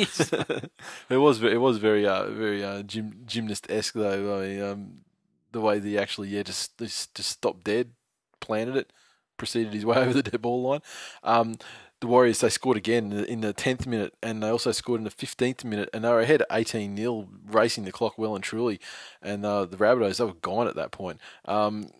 The Warriors added to their score, got out to a 24 points to 0 lead before the Rabbits actually ran onto the field for the match, sang their national anthem, started playing, and they got a try through Dylan Farrell just to add something to the scoreline before the halftime break. Immediately I don't know after, what Farrell's rate, like strike rate, is as far as tries for games. it seems like he's always scoring them. He seems to always get on the score sheet. Maybe someone can look that up. A South fan, someone who likes South. How many tries has Farrell scored this year? Well, in his career, as far as Well, he kicked off with like 3 in his first game. Hat trick. As good And players do. He's had other games. Like obviously, he got 2 in this game. Yeah, He's had other games where he's had multiple tries. So yeah, could be impressive. Could be the next Brett Stewart. he could be. He plays for South, so not likely. Now the Rabbits, they came out in the second half, obviously buoyed by the try just before half time, and the game basically, for a period anyway, tipped on its head. And the Rabbits, they scored pretty much immediately through Chris McQueen. He scored. It was 24 points to 10 at that stage. And the Bunnies, they seemed to be making a lot of ground. And I remember the commentators were saying, like, hang on a minute, here come the Bunnies. However, the Warriors, they got back into the habit of flogging as they were, and they basically ground out the victory from that point. In the next 10 minutes, they scored another 2 tries, taking an insurmountable 34 points to 10 lead. Before the Rabbits tried another comeback. As you mentioned, Farrell, he got his second of the afternoon, and then the Warriors went right on with it. The Beast, Manu Vatuvei, got a hat-trick, like good wingers do, and 2 of them were actually airborne efforts, which is unusual for the Beast, and rather than the power, they were airborne. One of them was weird too, the way where he sort of caught it backwards towards the line and ball down between his legs to get it over. The final scoreline wound up being 48 points to 16. Maloney, a beast on the goal kicking, and being my Supercoach halfback. Nice effort, Sunshine. And Kick on his day, can't he? He can. Great victory to the Warriors. Certainly cemented in the top 8 now, I'd imagine. I don't think top 4 is not out of the question mathematically. Probably is though, given the teams that are up there. But Warriors looking pretty good. Yeah, they sure are. I think they're more than capable of making a bit of noise in the finals, regardless of where they finish in the 8. I think they play the style of footy that can trouble a lot of sides, but it's a bit like the Tigers. You have that sort of knife edge that if they're on that knife edge, they're playing their best footy, but it's only a degree or so left or right of that, and it's not real flash. So, but on their day, they can beat anyone. The Warriors looking super impressive. Mateo's really found his groove in that side. Set up a try with his first touch. Yep. was impressive in other areas as well. But my only concern is, as much as I'm a fan of Sean Johnson, if they make the finals, he's going to be under intense scrutiny. Yeah. And he's going to be under a whole lot more pressure than what he is at the moment, even though teams are obviously identify him as a young sort of rookie halfback, so they're going to go after him. But that only gets turned up even further in the finals. And in his first season, it's a lot to ask of the kid, but he's a prodigious talent. So if anyone, loving his work at the moment. Sorry? Loving his work at the moment. Yeah, is he in your Supercoach side? No, he's not. He should be. He's in mine. I know he's in yours. I did think about getting him, but good player. Yeah, the problem is I've only got one trade left, and that trade is going to be used to ship Farah out, and I'm just deciding who comes in instead. I mean, it's a toss up at the moment between like Thaiday and people like that. The Bunnies' right side defence though was bad. It was really fucking bad. It is atrocious. And their defence up the middle wasn't a whole lot better. And I mean, this is not the first. I mean, they're like Manly's exploited their right side in both games this season, scoring most of their tries down there. It's just bad. Yeah, terrible. They've got to do something about it.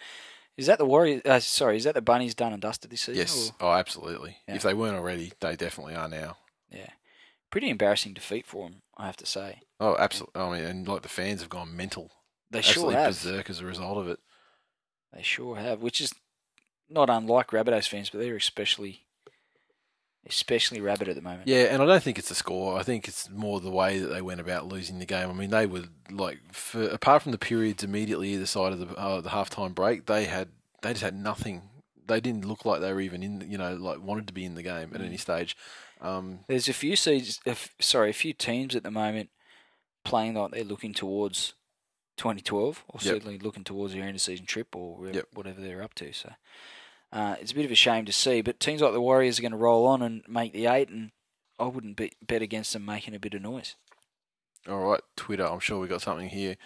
Of course we do. Backwards Sit, our New Zealand correspondent, game report. The beast is back. The Bunnies were smashed by a Warriors team more rampant than Ron Jeremy on Viagra. That's 2 Ron Jeremy references tonight. It's all about Ron. Has he made a comeback or something? Pardon the pun. Oh, and I like this one. He sent another one in. Has Lottie got a hat-trick? Manu Vadavai scored a hat-trick as the Warriors beat the Rabbitohs 48-16 in Sydney. He could have actually had 4. Yeah. He bombed one as well. He did, as Manus do. DimSim19. Is this the first time that we've been tweeted by DimSim19? I love a dim sim. I would have remembered, surely. The right side of Bunny's defence looked like a couple of blokes who won a raffle to play first grade, which is not too bad. And Australia, this is one of my favourite tweets of the week, actually. Match report, South's defence. I haven't seen so many holes exploited since the last time I was left home alone with the internet.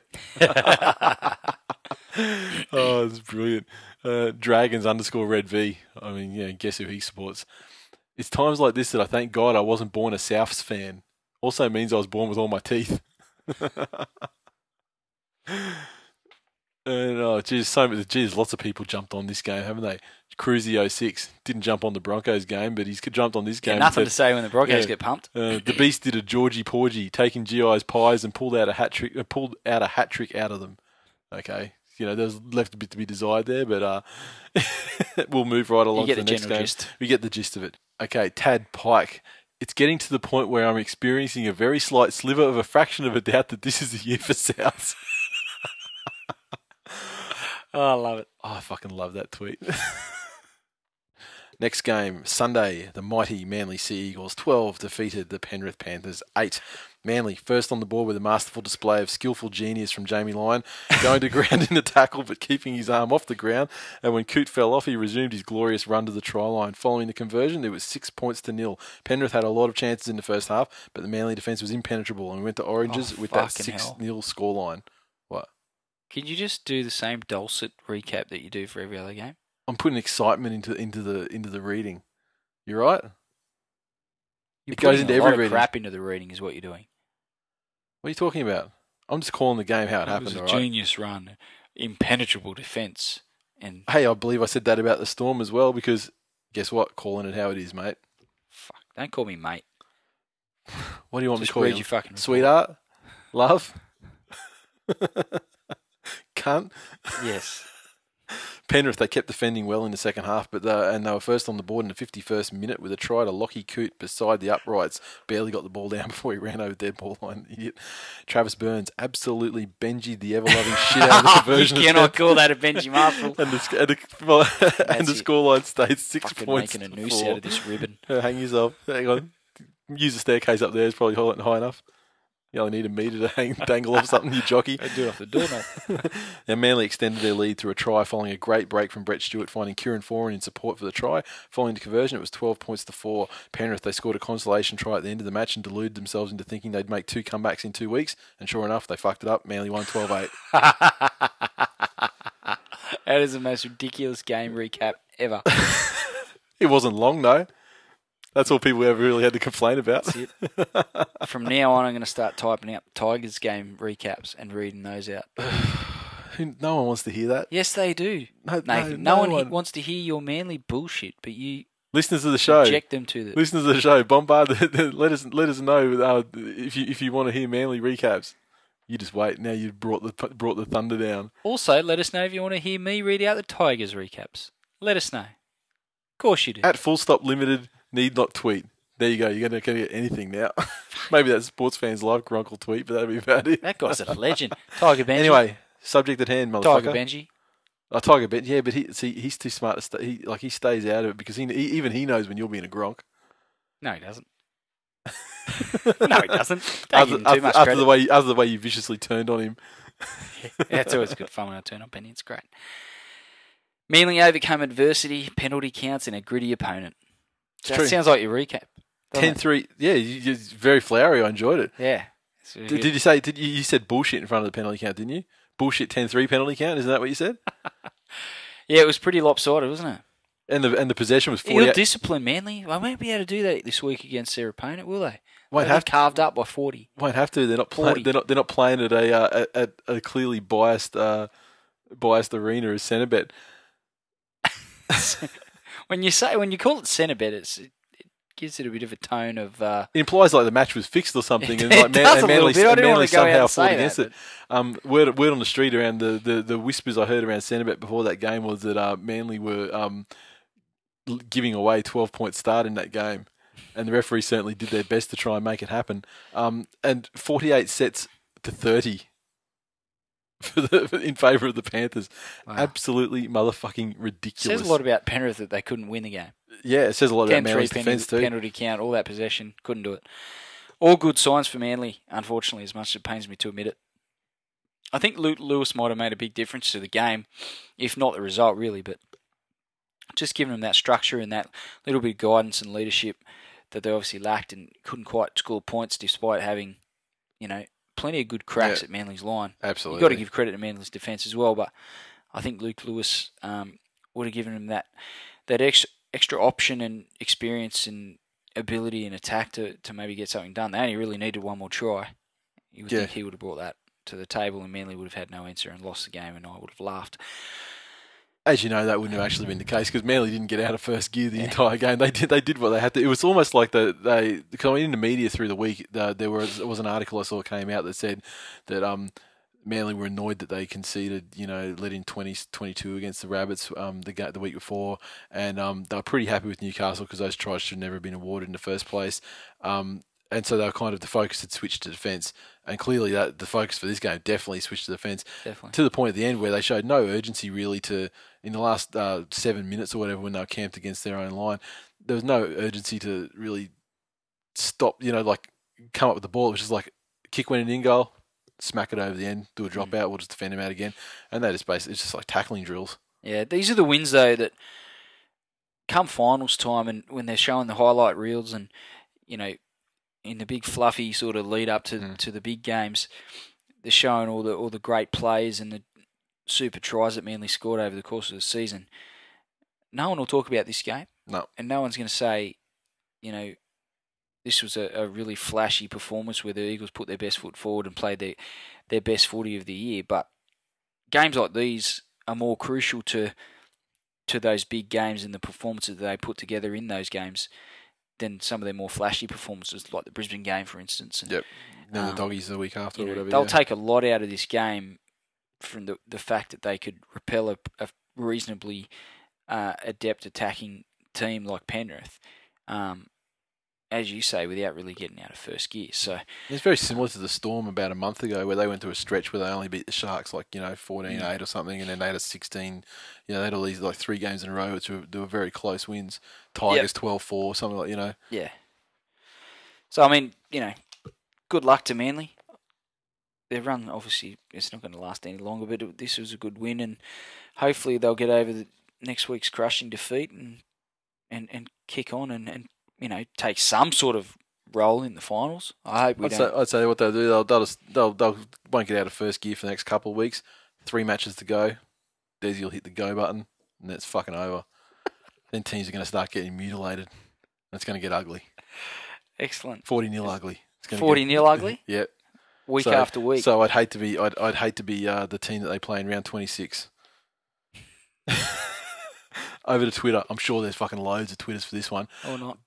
At Solzy, who made his debut with listener comments for a Canberra game. He's a Canberra supporter, but he's come in and said, I'm on the Manly bandwagon. I love how they play and hope they win the flag. Great defence with the penalty count stacked against them.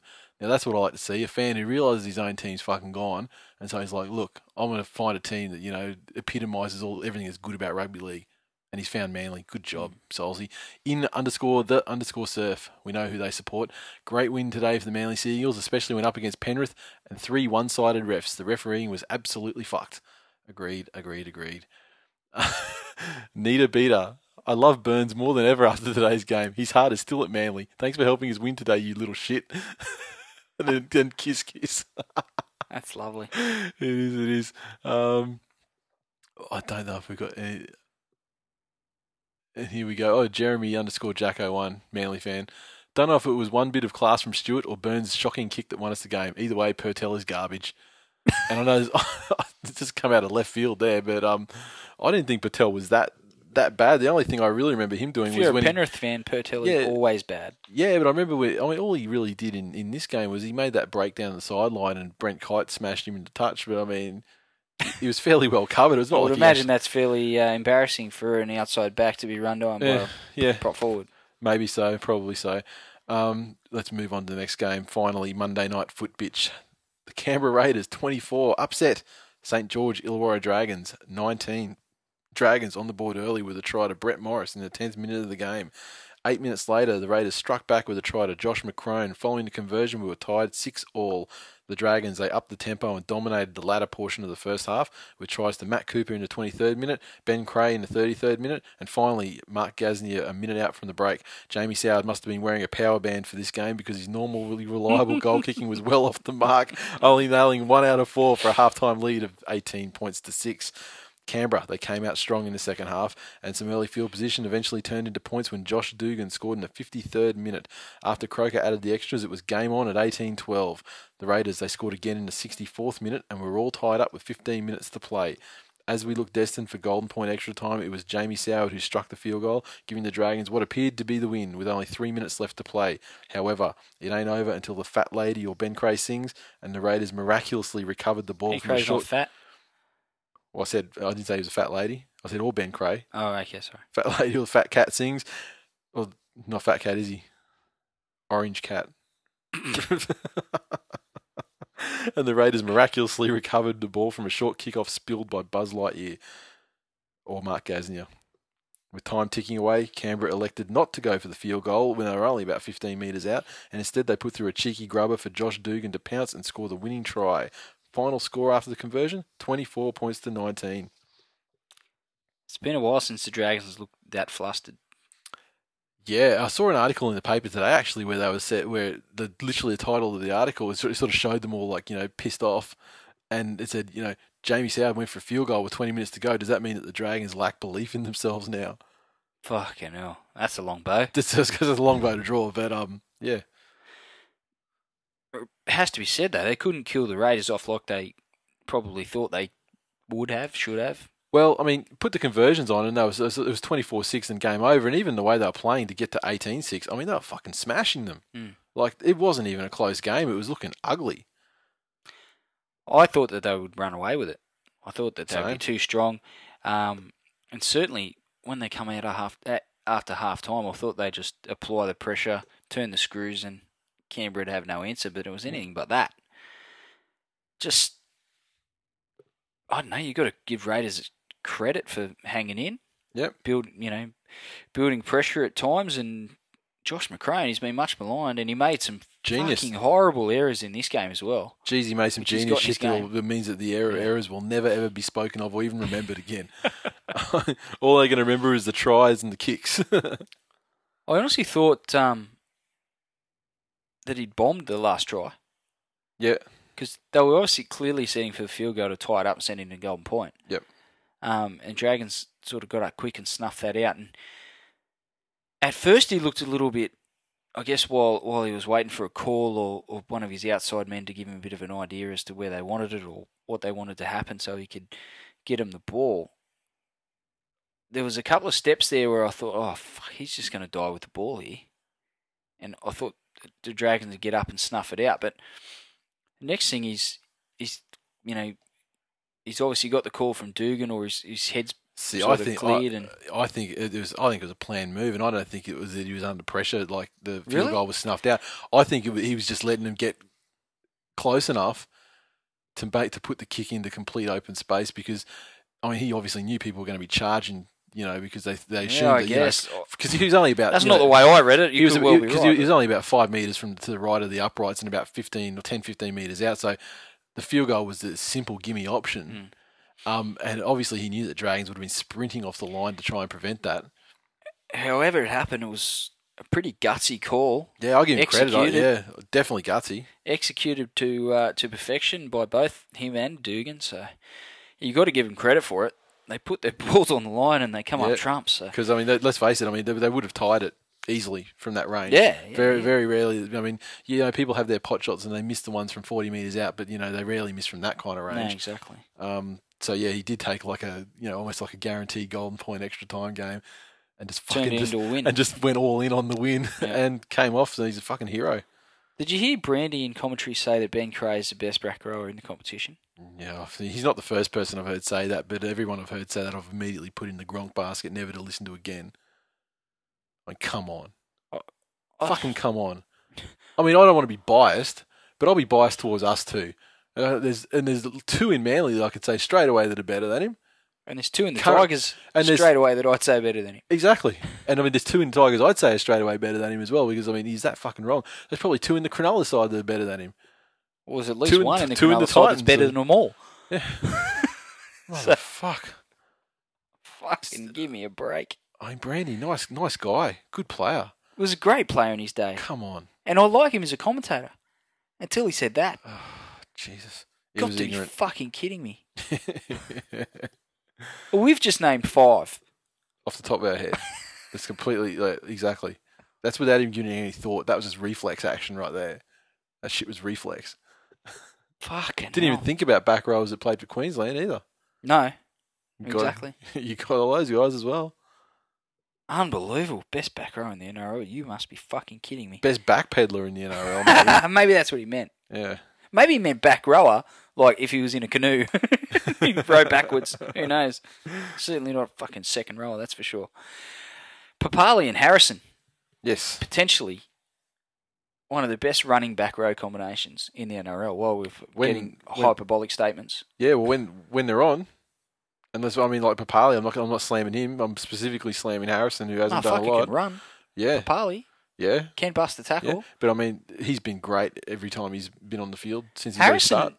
I don't know if he's out of favour there, but certainly compared to last season, he wasn't getting the game time. Yeah, but he hasn't been playing. He was coming off the bench as well. And He's been playing like shit. That's why. you think? Yeah, he was disappointed. He was like the anti-revelation. I'd agree. I thought that was more indicative of how the Raiders were going at the time. Yeah, true, but I mean, you got to make your own destiny too. I mean, you're on the field for a certain amount of minutes. Fucking do what you normally do, or do what you're capable of doing, and shit happens. Sure. Luck is only bad luck only lasts so long. But It only explains away so much. Looking forward to next season when Campo comes back. If he's got each of those guys either side running wide as targets for him, that's going to be. Campo will have to earn his place back in the side, though. I mean, because Orford will be recovered from his injury too. Very interesting analysis. No, I'm looking forward to see the development of Papali in particular. We know what Harrison's capable of. Whether he gets back to those heights consistently again remains to be seen. But potentially, that's some really impressive strike power out there for the Raiders. I'm just not sure. Like, this is a great win. I jumped off the couch through my phone. It was great.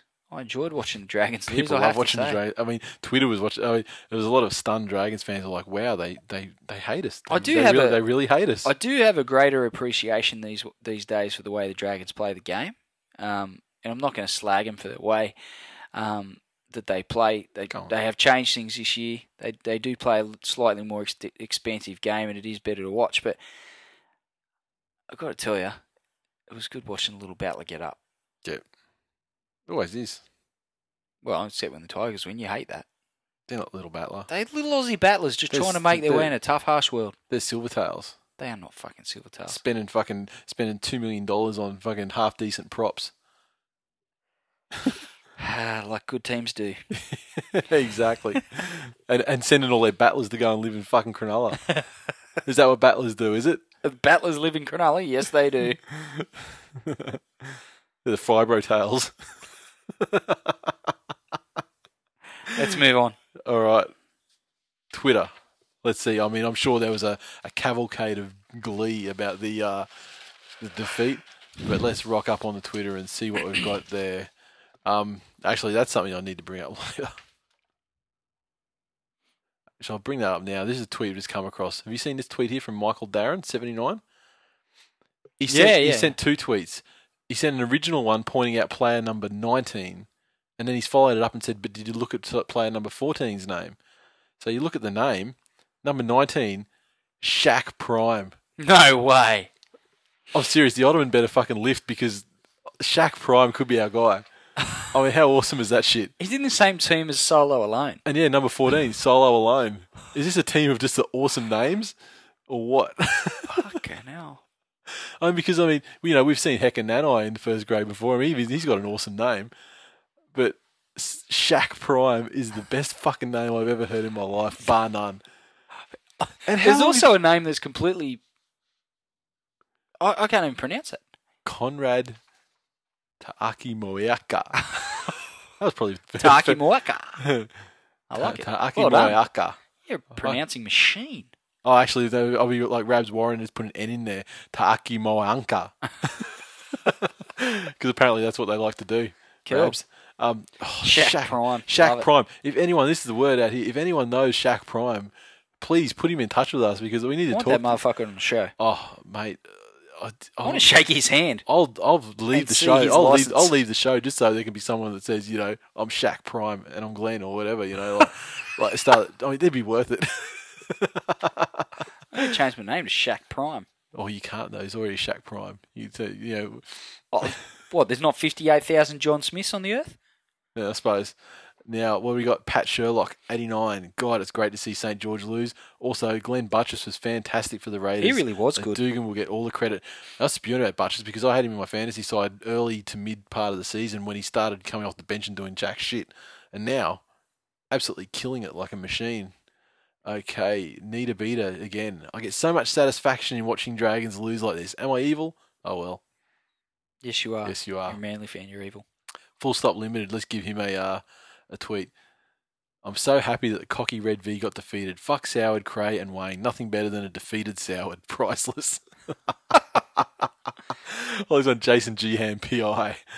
LOL at Souths. Dragons. Everyone was just loving life with this game. Paraman 1973. Not surprising that Canberra looked far better with Buttress at hooker, with Fensom at lock. Are we seeing the end of the tongue? The tip of the tongue, so to speak. Well, what say you? I think if it wasn't for sentiment and the regard that Alan Tongue's held with in Canberra, Yeah, probably wouldn't be playing first grade. possibly. He's had a lot of time out too this year. Yeah. Okay. You can't deny the fact that Budrus brings a bit more of an up tempo style of game. He's a bit quicker out of dummy half, and he's probably slightly stronger, although not as good a defender as Tongue. True. And finally, we'll finish this game up with Chris Wargren saying, the Merge are getting their choking early this year. Let's hope it continues. I love it. Then did you see my tweet? I threw out the provoke the choke when it was 18-12. And then bam, instantly they scored the try. Finally, it's worked. Thank you. You're welcome, Canberra. I just don't agree with using that anymore. Why? They won a comp. You can't.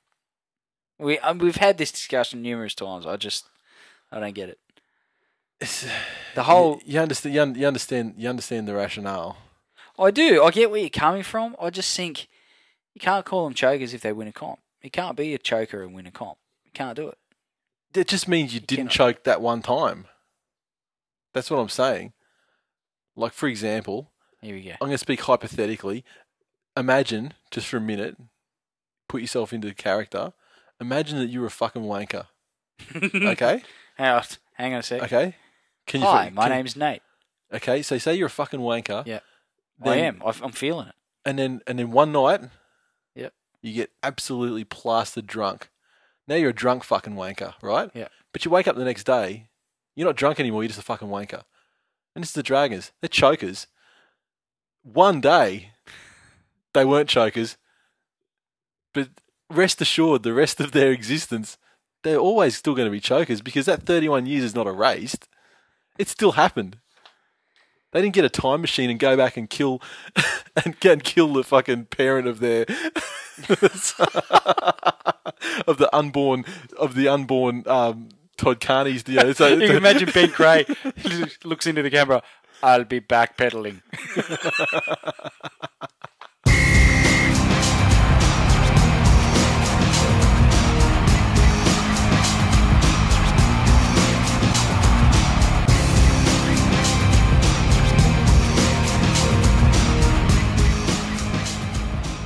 Previews for round 21, 2011. Kicks off Friday night football game number 1. The Brisbane Broncos versus the Cronulla Sharks. I guess a couple of weeks ago when they booked this game, it sounded like a good idea to have Cronulla in the big time because they're riding high in what would be a 4-match streak. They haven't done much since. Still no Gallen. Still no Gallen. I wonder if he'll be a late inclusion. Wonder when he gets. Or whether the Sharks will just give up on their season altogether and give him an early rest for the season. Yeah, it's one of those. It's one of those injuries where they say he's going to be back every week, like Brett Stewart earlier in the season. They name him. He'll be back every week, but then he's not. It was a hammy or calf? For Gallen, it's calf. Yeah. So yeah, and they're pretty tight-lipped about how bad it is, but he thought he was a chance of playing last week. Yeah, last weekend. But the story was it was Gallen, wasn't he? He was running around his room, trying to prove that, jumping up and down, prove that he could handle the strain of a game and everything. And the club doctor's like, "No, you're fucking dreaming, mate. You're not playing. As much as we're going to lose without you, you're not playing. As much as it's impressive that you're jumping around your hotel room naked, yep, you're still not playing. So put your pants on. So Alex Glenn and Jack Reed to justify my love and get loads of tries against the Sharkies." God. Well, our love, really, considering my side as well. Okay, cool. I think the Broncos will win. I think the Broncos will win handsomely. You think? Yeah, fucking oath. If Newcastle can win 18 blot... Oh, yeah, good point. Broncos win 48 blot. 48 blot, yeah. I mean, honest to God, Broncos are going to win this 13 plus, and if you got a multi and you put it on less of a win to the Broncos, you're fucking dreaming. Especially it's in Brisbane. I mean, there's absolutely no reason at all you would tip the Sharks to win this game. And if Gallen's out, that's why I'm not. Yeah, and ordinarily, I mean, even with Gallen in the side, I'd probably tip against them pretty, comfortably. But without Gallen, no fucking chance in the world. Friday night football, game number 2, the mighty Manly Sea Eagles host the West Tigers At Blue Tongue. at the vortex of ungrateful bastards.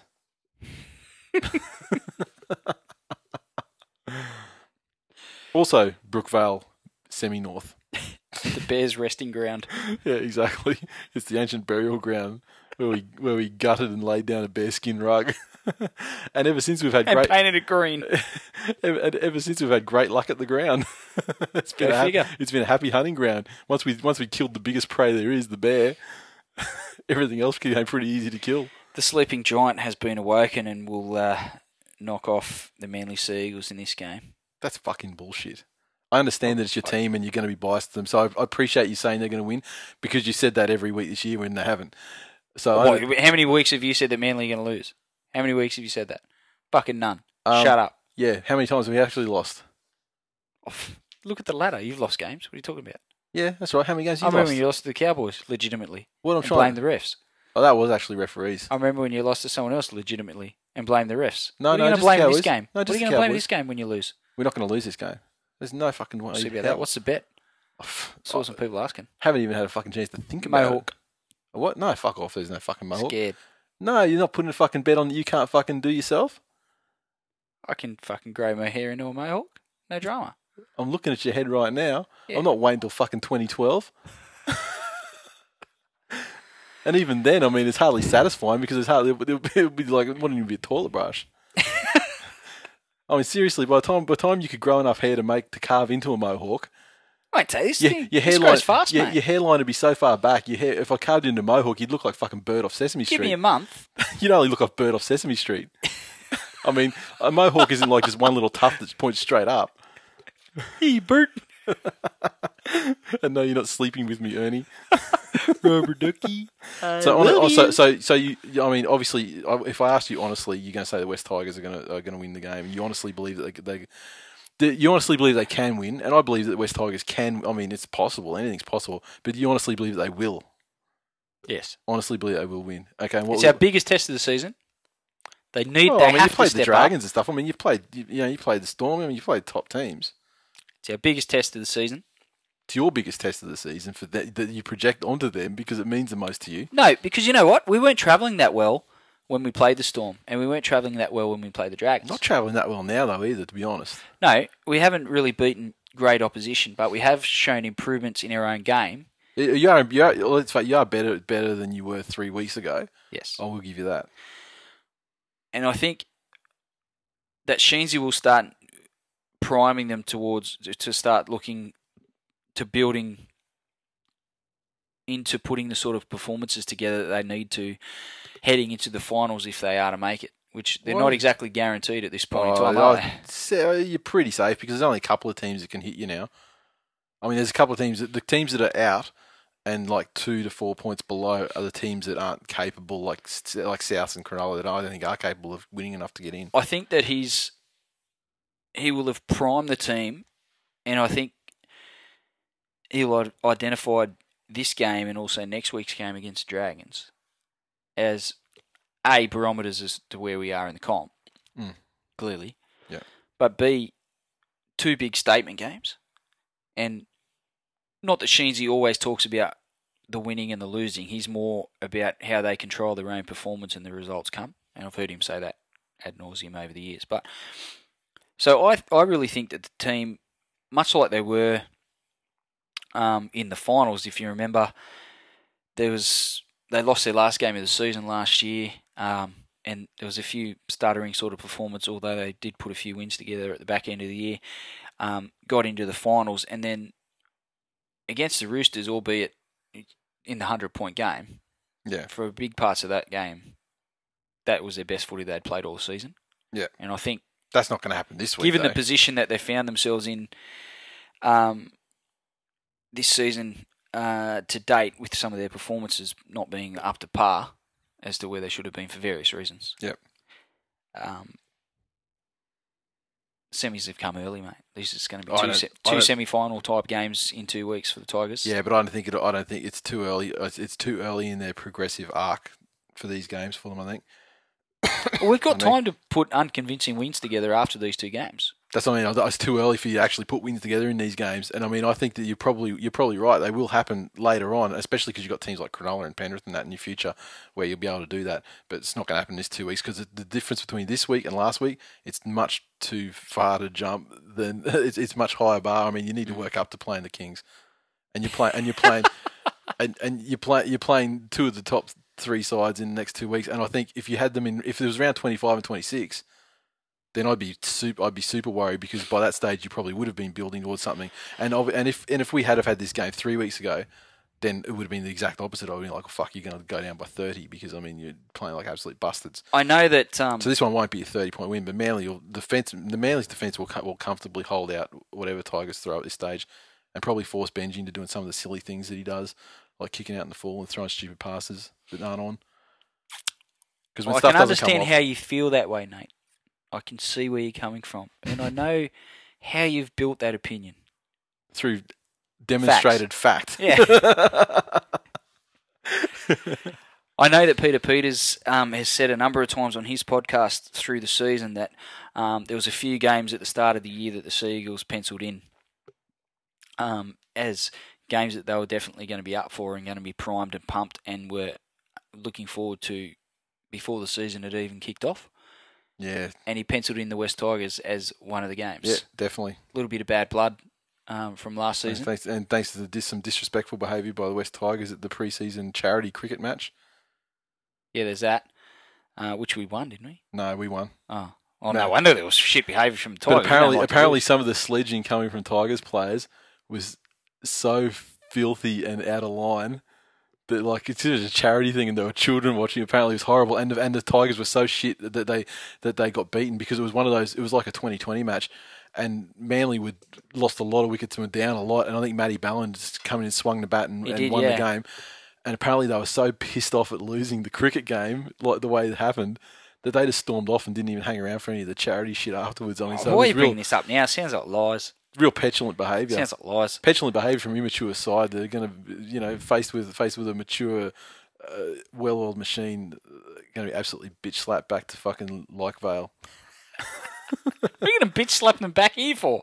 And then you'll be waiting with 2 boxes of Kleenex, saying line forms to the left, and then you'll be blowing their nose and drying their eyes for them in single file. You think George Rose will get a run? He always fires up against Tigers. Yeah, fucking oath. I hope they start him. Yeah, I wouldn't be surprised. Because when Kite was injured and George was starting, I mean, they're the best games he's played. Mm. So, I'd be happy if they started him and put Kite on the bench. It does worry me a little bit that Lottie's not playing. Doesn't worry me. I just wonder that we're going to have to find 3 tries. We're going to have to find 3 tries from somewhere else in the team that he would have scored. The fact is, though, as evidenced by last week, even if he was there, Lawrence forgot how to pass the ball left. So it wouldn't matter. You can't deny it. There's no, Lawrence didn't give He's just finding his way. Rowdy's just finding his way. Maybe a few weeks back. Maybe his hip's locked in a position we can't pivot to take the left-hand pass. We'll see. So what's your prediction? Manly to win, pretty easily. You want to give me a score, champ? Score? I'm not sure about score because, I mean... How about a margin? Well, Tigers 13+. No fucking way. Manly 13+. Duh. Manly by about 14, I reckon. In any case, whatever the scoreline is, I think it's going to be pretty easy. I mean, it could be 4 points like the Penrith game, but it'll be like as in the Penrith game, it'll be a game where you're like going, yeah, it was all in hand, nothing to worry about at any point of the game. They had nothing. I can't believe you're not willing to put a bet on kicking out in the full. What's the bet? I haven't Name your price, mate. Yeah, well, what are you going to do? I haven't even thought about it. Name it. I come up with it last year, motherfucker. Did you? Yeah. I thought we came up with it last year. No, it was all me. It's like you have to wear like a... Shave your head. I'm not fucking shaving my head. You got to be joking. Mohawk. No fucking way. I'm not doing anything hair cosmetic related. Why? It's a fucking improvement on that mullet looking ridiculous mop of a... How can it be a mullet? Your hair's longer at the back than mine. So basically, after all that discussion, where we've arrived at is where we've been for 2 years, which is staying 13+. I mean, because that's all we're both going to always say. You were never going to say anything other than Tigers 13+. Duh. I was never going to say anything other than Manly 30+. Exactly. So the only thing that's So left we is, spent like 20 minutes on this. look, all we can do is throw it to Tool Nation. I'll see what people come up with. What's your suggestions? I mean, for the only bet? thing that people have come up with so far is like tattoos, and that's not going to fucking happen. Yeah, I'm not getting a Manly tattoo. I don't give a fuck what happens. Exactly. I mean, yeah, I'll get. And I already have a Tigers one, so big deal. Yeah, I'll get a Tiger. If Manly somehow lost the game, I'll get a Tigers tattoo. But I mean, whoever the cunt is that fucking suggested it would be paying for fucking laser removal immediately after as well. I'm looking forward to it. I'm looking Yeah, forward same. to I the mean- Tigers coming of age this season, showing their worth. They did Against that. quality opposition that Manly are, They did that last season. and showing that Remember last when the season? Tigers play their best football. Remember last season when the Tigers Manly were can't. flying Manly had high? no answer. Remember when Tigers were pushing for the minor premiership in second position, and they played Manly, who were busted and fading badly, and then they got flogged at Blue Tongue by them. Not quite how I remember 38-20? the teams at that time of the season, but anyway. The cockiness that was displayed by you, because it was a guaranteed win to the Tigers. I still don't know. Fuck, to this day, I still don't know how we fucking won that game. But Yeah, I was cocky. hopefully, and I was the cocky. shoes are the situations are reversed this season, and let's hope that the same thing doesn't happen, because that would be a tragedy for it'd be like rugby league would be the loser if the Tigers won this game. So for the sake of some would say, and by some I mean you. So for the sake of rugby league, Manly, do your duty and put these pussies to death. Matt Grote's been named on an extended bench for the Tigers. Worst name ever. Jeez, I fucking hate that name. It's What's going on with that name? It doesn't make him sound attractive, does it? No, And just as well too, because he looks like fucking Quasimodo. it's just too close. Ring to, the bells, Grody. It's too close to groin or something. I don't know what it is, but it's just one of those words. Not an attractive. Gronk. Yeah. Close to Gronk. Close to He's Gronk. definitely not a Gronk. He's a champion of the people. So who's going to be on the wing then, Bo? Matty Utai. No, and he's Bo on the other Ryan. one. Matty Utai, you bought the Newcastle player. No, so Bo Ryan's going to be on Lottie's wing? No, Utai. Utai was Lottie's replacement. Wasn't Utai Wasn't and he? Lottie playing at the same time on opposite wings? They were playing the same. They were playing the same Lottie's time. only played 3 games this year. Yeah, but those 3 games, Utai was still on the other wing, wasn't he? Fuck, you got me. He's on the right. Yeah, Utai's definitely on the right. Who's on the left then? So Lawrence is going to pass it to Bo Ryan. Fucking hell. Like the left-hand side needed any fucking extra detriment. Well, I predict the big game from Jamie Lyon, Hopper Jr. and Glenn Stewart. I would suspect that They're going to cut that shit to shreds. Wade McKinnon and Mitch Brown are both going to be dropped off. Actually, There's no place for either of those, is there? I'd say Wade McKinnon's going to go off the bench, which will lead Todd Payton, Mitch Brown, Aaron Woods, and Matt Grote. They need the size of Woods, Grote, and also the size of Payton with his skill as well. Hopefully the skill he demonstrated in the Titans game. That would be handy skill to have. Oh, God. There was a couple of dubious play the balls from Toddy Payton as well last week, which brought back some pretty painful memories of the Titans game. So, Yeah, that's right, you were there. Fuck. yeah, go the Tigers. I can't wait for this game. Go, I'm looking Manly. forward to it. Yeah, I can't wait. In fact, I'll tell you right now, Channel 9, I'm watching an illegal stream because how ridiculous is it that this game, with these two sides, which is clearly going to be, I hope going to be the match of the round. I mean, on paper, it certainly has to be close. I can't see anything else that really comes close to it. I don't condone anyone watching illegal streams of rugby league. I do. Fuck Channel 9. They've abused their privilege. What time do you want me here? I could send you a link if you want. And basically, yeah, Channel 9, you've abused your position in rugby league. Invent a red button or something, or you fucking got an HD channel. Put them, do the viewer's choice thing. Put them both on at the same time. I mean, it's easy to do, and I hope you lose the rights, you assholes. Okay, Super Saturday, game number 1. Sydney Roosters versus the Canterbury Bulldogs. Wow. Yeah. I guess the Dogs. Yeah, I reckon the Dogs. I think they'll take a little bit out of last week. Benny Barber. We still have no answer to Ben Barber. The Ottoman, still there. Named in the starting Jim side. Dimmick. He's got to be coach of the year, Jim Dimmick. He's making a late run for it, let me tell you. Fucking oath. Just know, purely by selection of the Ottoman alone. You just think, Coach of the year. who's the Ottoman going to kill this week? I mean, jeez, let me count the players. Jason Ross. Jason Fuck. Jason Rolls, I'd just retire, mate. Do it now while the Could you decision- imagine if Romulo puts a hit on Rolls like he did on Moi Moi? Yeah. It'll just be like some fucking pinata exploded. It'll be confetti everywhere. And lollies. Oh, there'd be like fairy floss. Sour tasting lollies. Fairy floss would just go everywhere. You could be right. And all the kids would just run out with sticks and just wrap it up. Yeah. Romulo's going to hit Jake Friend that hard, his tattoos will come off. Yeah. And Carney for that matter too, if he's fool enough to run anywhere near him. Oh, It's going to be a bloodbath. It is going And to I be just hope that bloodbath. like players that I like Letters, I hope he just steers clear because I don't want to see him retired so young. Frankly, Yeah, Doggies- I don't think Romelo's going into any letters. he saw Fui at full pace and thought, yeah, I got this. But I think there'd be that mutual respect.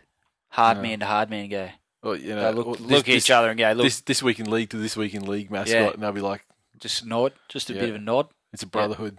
I'm not. No, you take him. He'll look over and go, letters, and letters will look over. Ottoman. see how they roll. Yeah. Yeah, Canterbury. Bulldogs Easy. 13 plus. Saturday, Super Saturday, game number 2, North Queensland Cowboys versus the Penrith Panthers. Cowboys 1-12. Yeah, I'd say so. That'll be 3 from 4 without JT. Has Luke Lewis been named this week? Yes. He was a late withdrawal last week, so I'm assuming he's going to play this week. But... Yeah, he's been named. Okay. Well, hopefully, if he plays it, maybe it's a different story. Remember the last time they played, the Cowboys had JT and Penrith. Lachlan Coote's out for the Panthers. He was their best last week. So. That's true. He couldn't make a decent tackle on Jamie Lyon, though. What's happened to Coote? Travis Burns is out too, isn't he? Didn't he do something like a pec or something? Tore his bicep and something else. Yeah, so I think he's out for season, isn't he? After that. I would imagine with that sort of injury Yeah. it would be, but I didn't hear any confirmation. So who are they naming the halves then? Harry Seika? Seijka? Seika? Show me. Seijka. That's not a real name. It's like someone's got to fucking scrabble letters and threw them in the air and come up with nothing. They just grab the ones that they can't make anything out of Yeah. and just go, here, you have them. Play that in Scrabble, you get about Okay. 200. Well, I don't know how he goes. I don't even know how to say his name. So, I mean, I'm definitely going to have to go to the Cowboys, especially at home up in the Dairy Farmers. Because their halves have names that you can pronounce. Exactly. Ray Thompson, Ben Jones. And unfortunately, one of the names isn't Thurston, which is very easy to pronounce. But I still think, they showed enough last week, I think, to indicate they can probably get over the top. Matty Bowen, he'll do it on his own. He's in great form. Mango's on fire. Yes, he is. Okay, Sunday football, game number 1. Only 2 Saturday games, of course, because we've got the Kiwi game. Sunday football, game number 1, New Zealand Warriors versus the Canberra Raiders. Based on Monday night's game, should be quality. Yeah. Monday night hoodoo. Warriors dispatched a defensively weak side in the Rabbits very easily. So did the Raiders. They dispatched the defensively weak side in the Dragons. True. So, I mean, what we're talking about here, this game is basically a battle between the immovable object and the unstoppable force. I mean, who will prevail? It's anyone's guess. My Warriors. guess is the Warriors by heaps. Yeah, I possibly think 13 plus. No way the Raiders are putting that together 2 weeks in a row. No way. They played their grand final last week. Exactly. Sunday football, game number 2, the Newcastle Knights versus the Gold Coast Titans. I don't care. I honestly could not care less about this game. Knights. Stiggs in the starting side, I think. The Knights are playing at home. They always lose there lately. Titans, though, they always lose, period. It's really not hard. doing a lot of winning, the Titans. No, I just don't know about this game. The Titans have got a Frenchie on the wing. Dominique Perrault. That's right. Who's he replacing again? I've forgotten. Steve Michaels. Of course. Oh, that's right. The Steve Michaels. luminary. Yeah, that's right. Well, I mean, so the Titans side bolstered by an unknown Frenchie in the absence of Steve Michaels. Oui. Okay, He so could be the French Steve Michaels. and yeah, this Bo Henry Prince combination, another week to work. Could be an upset. Titans could get this one. I'm almost convincing myself. Princey putting big high kicks out to the breadstick. Be interesting. I'm almost tempted to tip the Titans, and I mean, I know I shouldn't because they're heartbreak at every turn, but. Nah.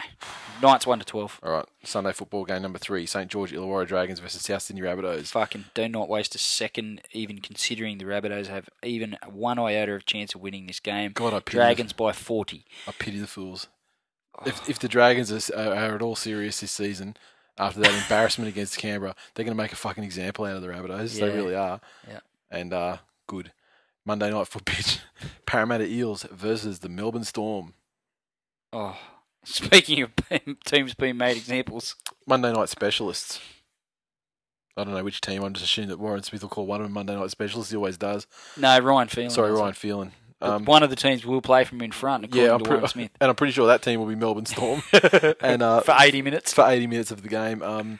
The Storm have they clearly went through a patch where they won a lot of tight games, getting their defence in order, and now it's like a brick wall. They're sort of opening it up a little bit more in attack and starting to lay some points out. And this will be no different, and they will put some points on the Eels. Yeah, I can't see it happening for the Eels. I can't see them getting anywhere near Melbourne. They'll get lapped. Melbourne are on top of the table. There's absolutely no excuse to tip the Eels for this game. Sure, the Eels might jag it, but there's it's just. I mean, especially if you're betting with your own money. I mean, there's just no reason to risk it. Yeah, as I said, they'll get lapped. Yeah, twice. All right. So what's that? 24-12. It'll be more in the 30s, I reckon. 36 to. And Eels might get a consolation try. That's about it. Okay. So there you have it. Storm on that one.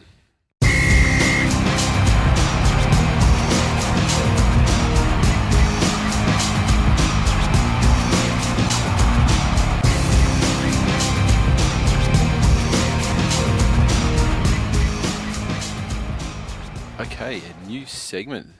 The This Week in League mailbox. Easier to get involved in this segment of the show. Basically, you've got two options. First option, and the preferable option for us, is grab Skype. If you don't have it, it's free. Set up an account for yourself. Once again, free. And add to your contact list This Week in League. All lowercase, all one word, no spaces. And basically, you can make a call to that account. There's a voicemail attached to it. Leave a message, 30 seconds a minute. Don't go too long. And best ones get up on the show. If you can't do that, by all means, record an MP3 or whatever on your computer or on your voice recorder on your iPhone, etc. Email it to hello@thisweekinleague.com. There's another way you can do it. This week we've had two submissions from on Twitter at Paraman1973, of course, who else? And one of the favourites from last week's episode as far as user submissions were concerned, Garbs1985 himself. So we'll throw it over to those guys, see what they sent us this week. Jeff fucking Gronkson, you are without doubt the biggest fucking retarded spastic I've ever seen on a football field. One, you have no idea how to direct the football side around the fucking field, you cock. Two, you can't count the shit, fucking brain dead arsewipe. You don't kick on the second fucking tackle and attacking the try line, you fucking idiot. Three, when your side has busted its ass to get in front with only a couple of minutes to play, you fucking don't deliberately strip the ball and give the opposition a penalty, giving them the chance to level the fucking game up. You fucking unbelievably imbecilic, ass fucking reaming, half-baked, donut punching, belching, fucking hard. And Stephen Kearney, for the love of fucking God, please, fuck's sake, do not select this half-witted anymore. Fuck. And P.S. Jeff, cock, you owe me a new cat. Fuck nut.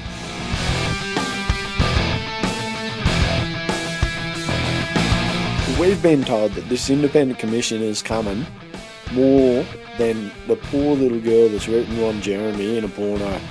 Far out, David Gallop. It is so ironic that your last name is Gallop, because Gallop is the fastest pace that a horse can go, and you are the slowest moving prick in getting this thing off the ground.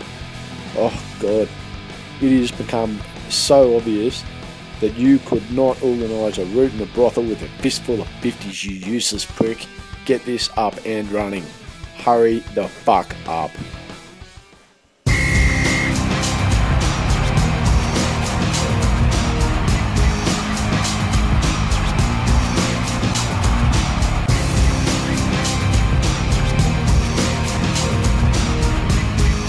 That is full time for episode number 58. As always, you can interact with us on Twitter, so follow at TWI League. During games, we'll let you know the match-specific hashtags to use as well. On Facebook, we have busted through 730 likes. I think it's about 733, something like that now. 734, I think. 734. Pardon me. Way off. Yeah, I've got no idea. So welcome to all our new Facebook friends, and if you enjoy the show, make sure you spread the love around and recommend the page and the show to all your friends on Facebook.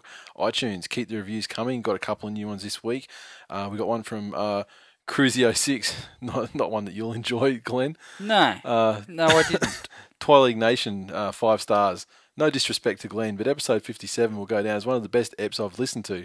Also enjoyed Choppy as guest host. Thanks, Nate. Much appreciated as a fan of rugby league. That was just awesome. Well, he reviewed one episode rather than all the episodes, but 5-star review, can't argue with that. Can't argue with it. I suspect he might love it because it features him. Yes, great podcast, 5 stars, and the next review from Briz Bombers, the new franchise, or prospective franchise. Brilliant podcast, influential as well. They forced Jim Dimmick to select Joel Romolo.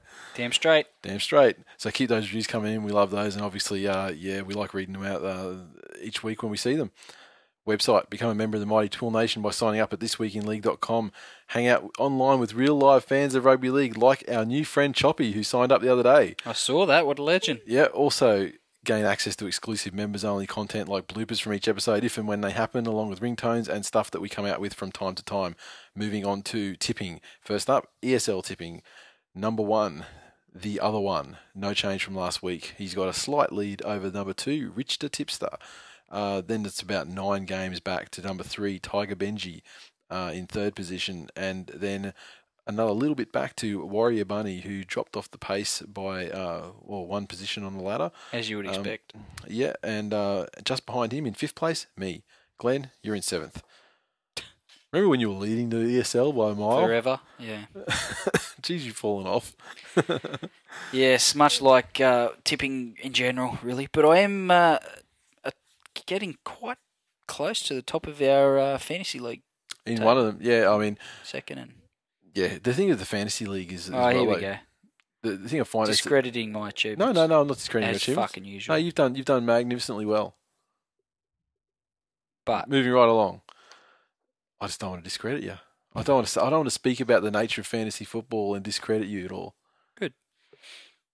But basically, it's like you're playing. The key I've found is because I'm in. You're in 5 comps, aren't you? Yeah. You're 5. I'm in 5. 4, I think. How are you going in the other? In all yours? I'm up the top in 2 and Fringy the 8 in 2.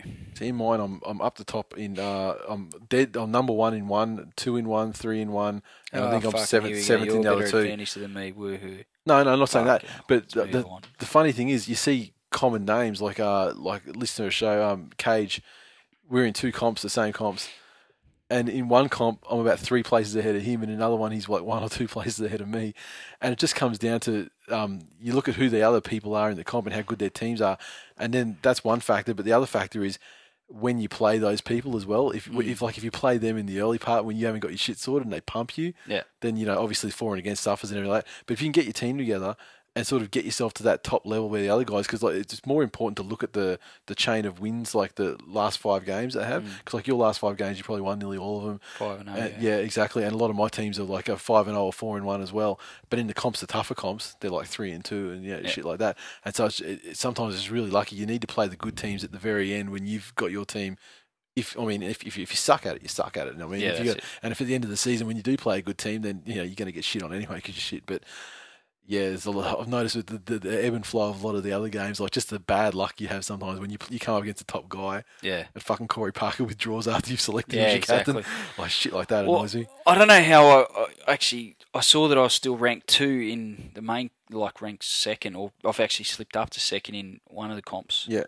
Because you get the email giving you the rundown. But I left Gallen in my team. I didn't realise it was out. Yeah, last week I got my 2nd highest score ever. And I had Luke Lewis in my team because he didn't pull out until game day. Yeah. If I had him in there, I would have cracked 1,300 for the first time. Yeah, easy. Motherfucker. Oh, because you would expect Allen would have got around 100. That would have put me up. Yeah, he's always 80, around 100, like 1250 or something. Yeah. All right, NRL tipping. Number 1, Fabsy, again, 7 games in front of number 2, Freako 9, who's in 2nd and no change there. Number 3, no change, Bobby Bronco. She's a couple of games back from Freako 9. Number 4, S Jack V, couple of games back again. And number 5, me. And I'm like, literally from first to me is 15 games. Fucking, so like really it's gonna be won by Fabsy or Freako 9 if Fabsy absolutely falls into the gutter, which I can't see. I mean, dropping 7 games over, she could go favourites over the next 6 weeks and not drop 7 games, I don't think. Exactly. So if I think Freako 9, you're going to have to start, taking some outsiders just to, have a run at it, because otherwise I don't think anyone's going to stop her. And you are in 36th. You've actually dropped 2 spots. Can't win. And Oz Tips. Guys, give us your feedback about how it is in Oz Tips, because not liking the redesign at all. Me either. I'm fucking hating it. And we've had people send us tweets saying, don't use them next year because they're shit, we need to boycott them, blah, blah, blah. Yeah, I'll definitely. I don't care what they do, even if they go back to their old site like they did last year when they tried this bullshit revamp. Yeah. I'll be conducting my comp, 80-something people, Mm-hmm. A paid comp. Yep. It's fairly embarrassing. I don't have a lot, If you had much people, I can if do you had, about if you it. had people's tips fucking up in that because of the changeover? Yeah, like, it's all over the place. I got emails aplenty when I got back from holiday. So. Yeah. So if you know any viable alternatives that you've used and that you enjoy and that they're better than Oz Tips at the moment, then by all means let us know, because we'll be looking to switch over next time. Punt Club, finally, Punt Club. Everyone loves Punt Club, and last week half of our bets hinged on a tip from Choppy that ran straight to the glue factory, and the other half were predicated on nonsense like Lottie scoring first try and Tigers winning 13+. Neither of which happened, so we Who blew. the hell's putting those on? Well, I mean, I had a conservative multi of Tigers 13+. Just let me check my messages here. Yeah, you went Lottie first try scorer, Tigers 13+, and a couple of other things. No, not me. It says that you did it. That's because it was my. Nate placed a bet. Well. Placing a bet on Lottie first try scorer. I placed all the bets, and let me check my DMs to see what it actually was that you sent me, because I can't remember. But it was Lottie first try scorer, Tigers 13+, and then a couple other things. Yeah. But that was gone after the first. It was gone straight away. Gone after 5 minutes. Well, mine 20 minutes. Sorry. Mine I thought was a conservative dead cert. Tigers 13+. Manly 13+, Dragons 13+. Not a single fucking one of those came through. Yeah, exactly. Ridiculous. We are shit. Better luck next week. We suck at tipping. Better luck this week. Finally, competition time. As you heard, the shirts are just about ready to go. And actually, while we've been recording the show, I just got an email from the designer asking for the specs so he can take care of it directly with the manufacturer. So we'll get onto that. And so it's going to be time very soon to draw the winner of the competition to get the number one shirt, This Week in League shirt, that ever rolls out of our sweatshop. So rather than go through all the rules and add another 5 minutes to the running time of this episode, get your web browser open and point it to bit.ly/TWIL comp. bit.ly/TWILcomp. And that will lead you to the page on thisweekinleague.com, which has all the rules and regulations, blah, blah, blah, and the ways that you can increase your chances of winning. Get amongst it. The designs look awesome. I can't wait to see them come off the production line and say thank you, Manuel, for manufacturing my T-shirt. Thank you, Namfok. Now you may eat. Here is your weekly salary. Ping! $2 coin. Oh, really? Yes, I'm a generous. I thought we paid in bags of rice. So yeah, they're going to be happening anytime. I mean, I imagine that when we pull the trigger on the actual production, probably only take 2 weeks to get to us. Sure. I would say. So yeah, not long at all. Can't wait to get them. Get your entries in now, because I would say that will we wait till we've got them before we draw it, or will we draw it when we send them away for the production? Doesn't matter. Get them and draw it. Okay. Oh, actually, because when we have to have them numbered, we'll have to number it based on the size of the person. Are we going to get that manufacturer to do it, or are we just going to get a local embroiderer to do it? I'll say we're just getting embroiderer to do it after we get the shirts. Cool. All right, guys. That is it for me this week. And me. It's good to be back. Welcome back, Glenn. Thanks, mate. Welcome back. Welcome back. But I've been looking forward to this game all season. Have you? Yeah. Why would you? That's like looking forward to your own funeral. Why would you do that? Looking forward to get sodomized with a broken bottle. Wait. I mean, all these things are preferable to what's going to happen to you on Friday night. We shall see, my friend. We shall see. We shall see. And don't fucking, whatever you do, you got to promise me right now that when the inevitable happens, do not fucking kill yourself. Don't do it. Like you care. Like you fucking care. Don't pretend to care, Nate. Okay, we'll do it. Okay. Or not. Idiot. Don't forget to come up with suggestions as to the bet. Nate doesn't want a mohawk, but surely we could get him to humiliate himself in some other fashion when the Tigers crush the Manly Seagulls. Keep in mind, it's going to be something that Glenn's going to have to do, because, I mean, there's no way Manly lose this fucking game. No way in hell. Anyway, we must have spent about 20 minutes just on that game alone. Definitely have, yes. So shut up and say no more. Okay. Go, man.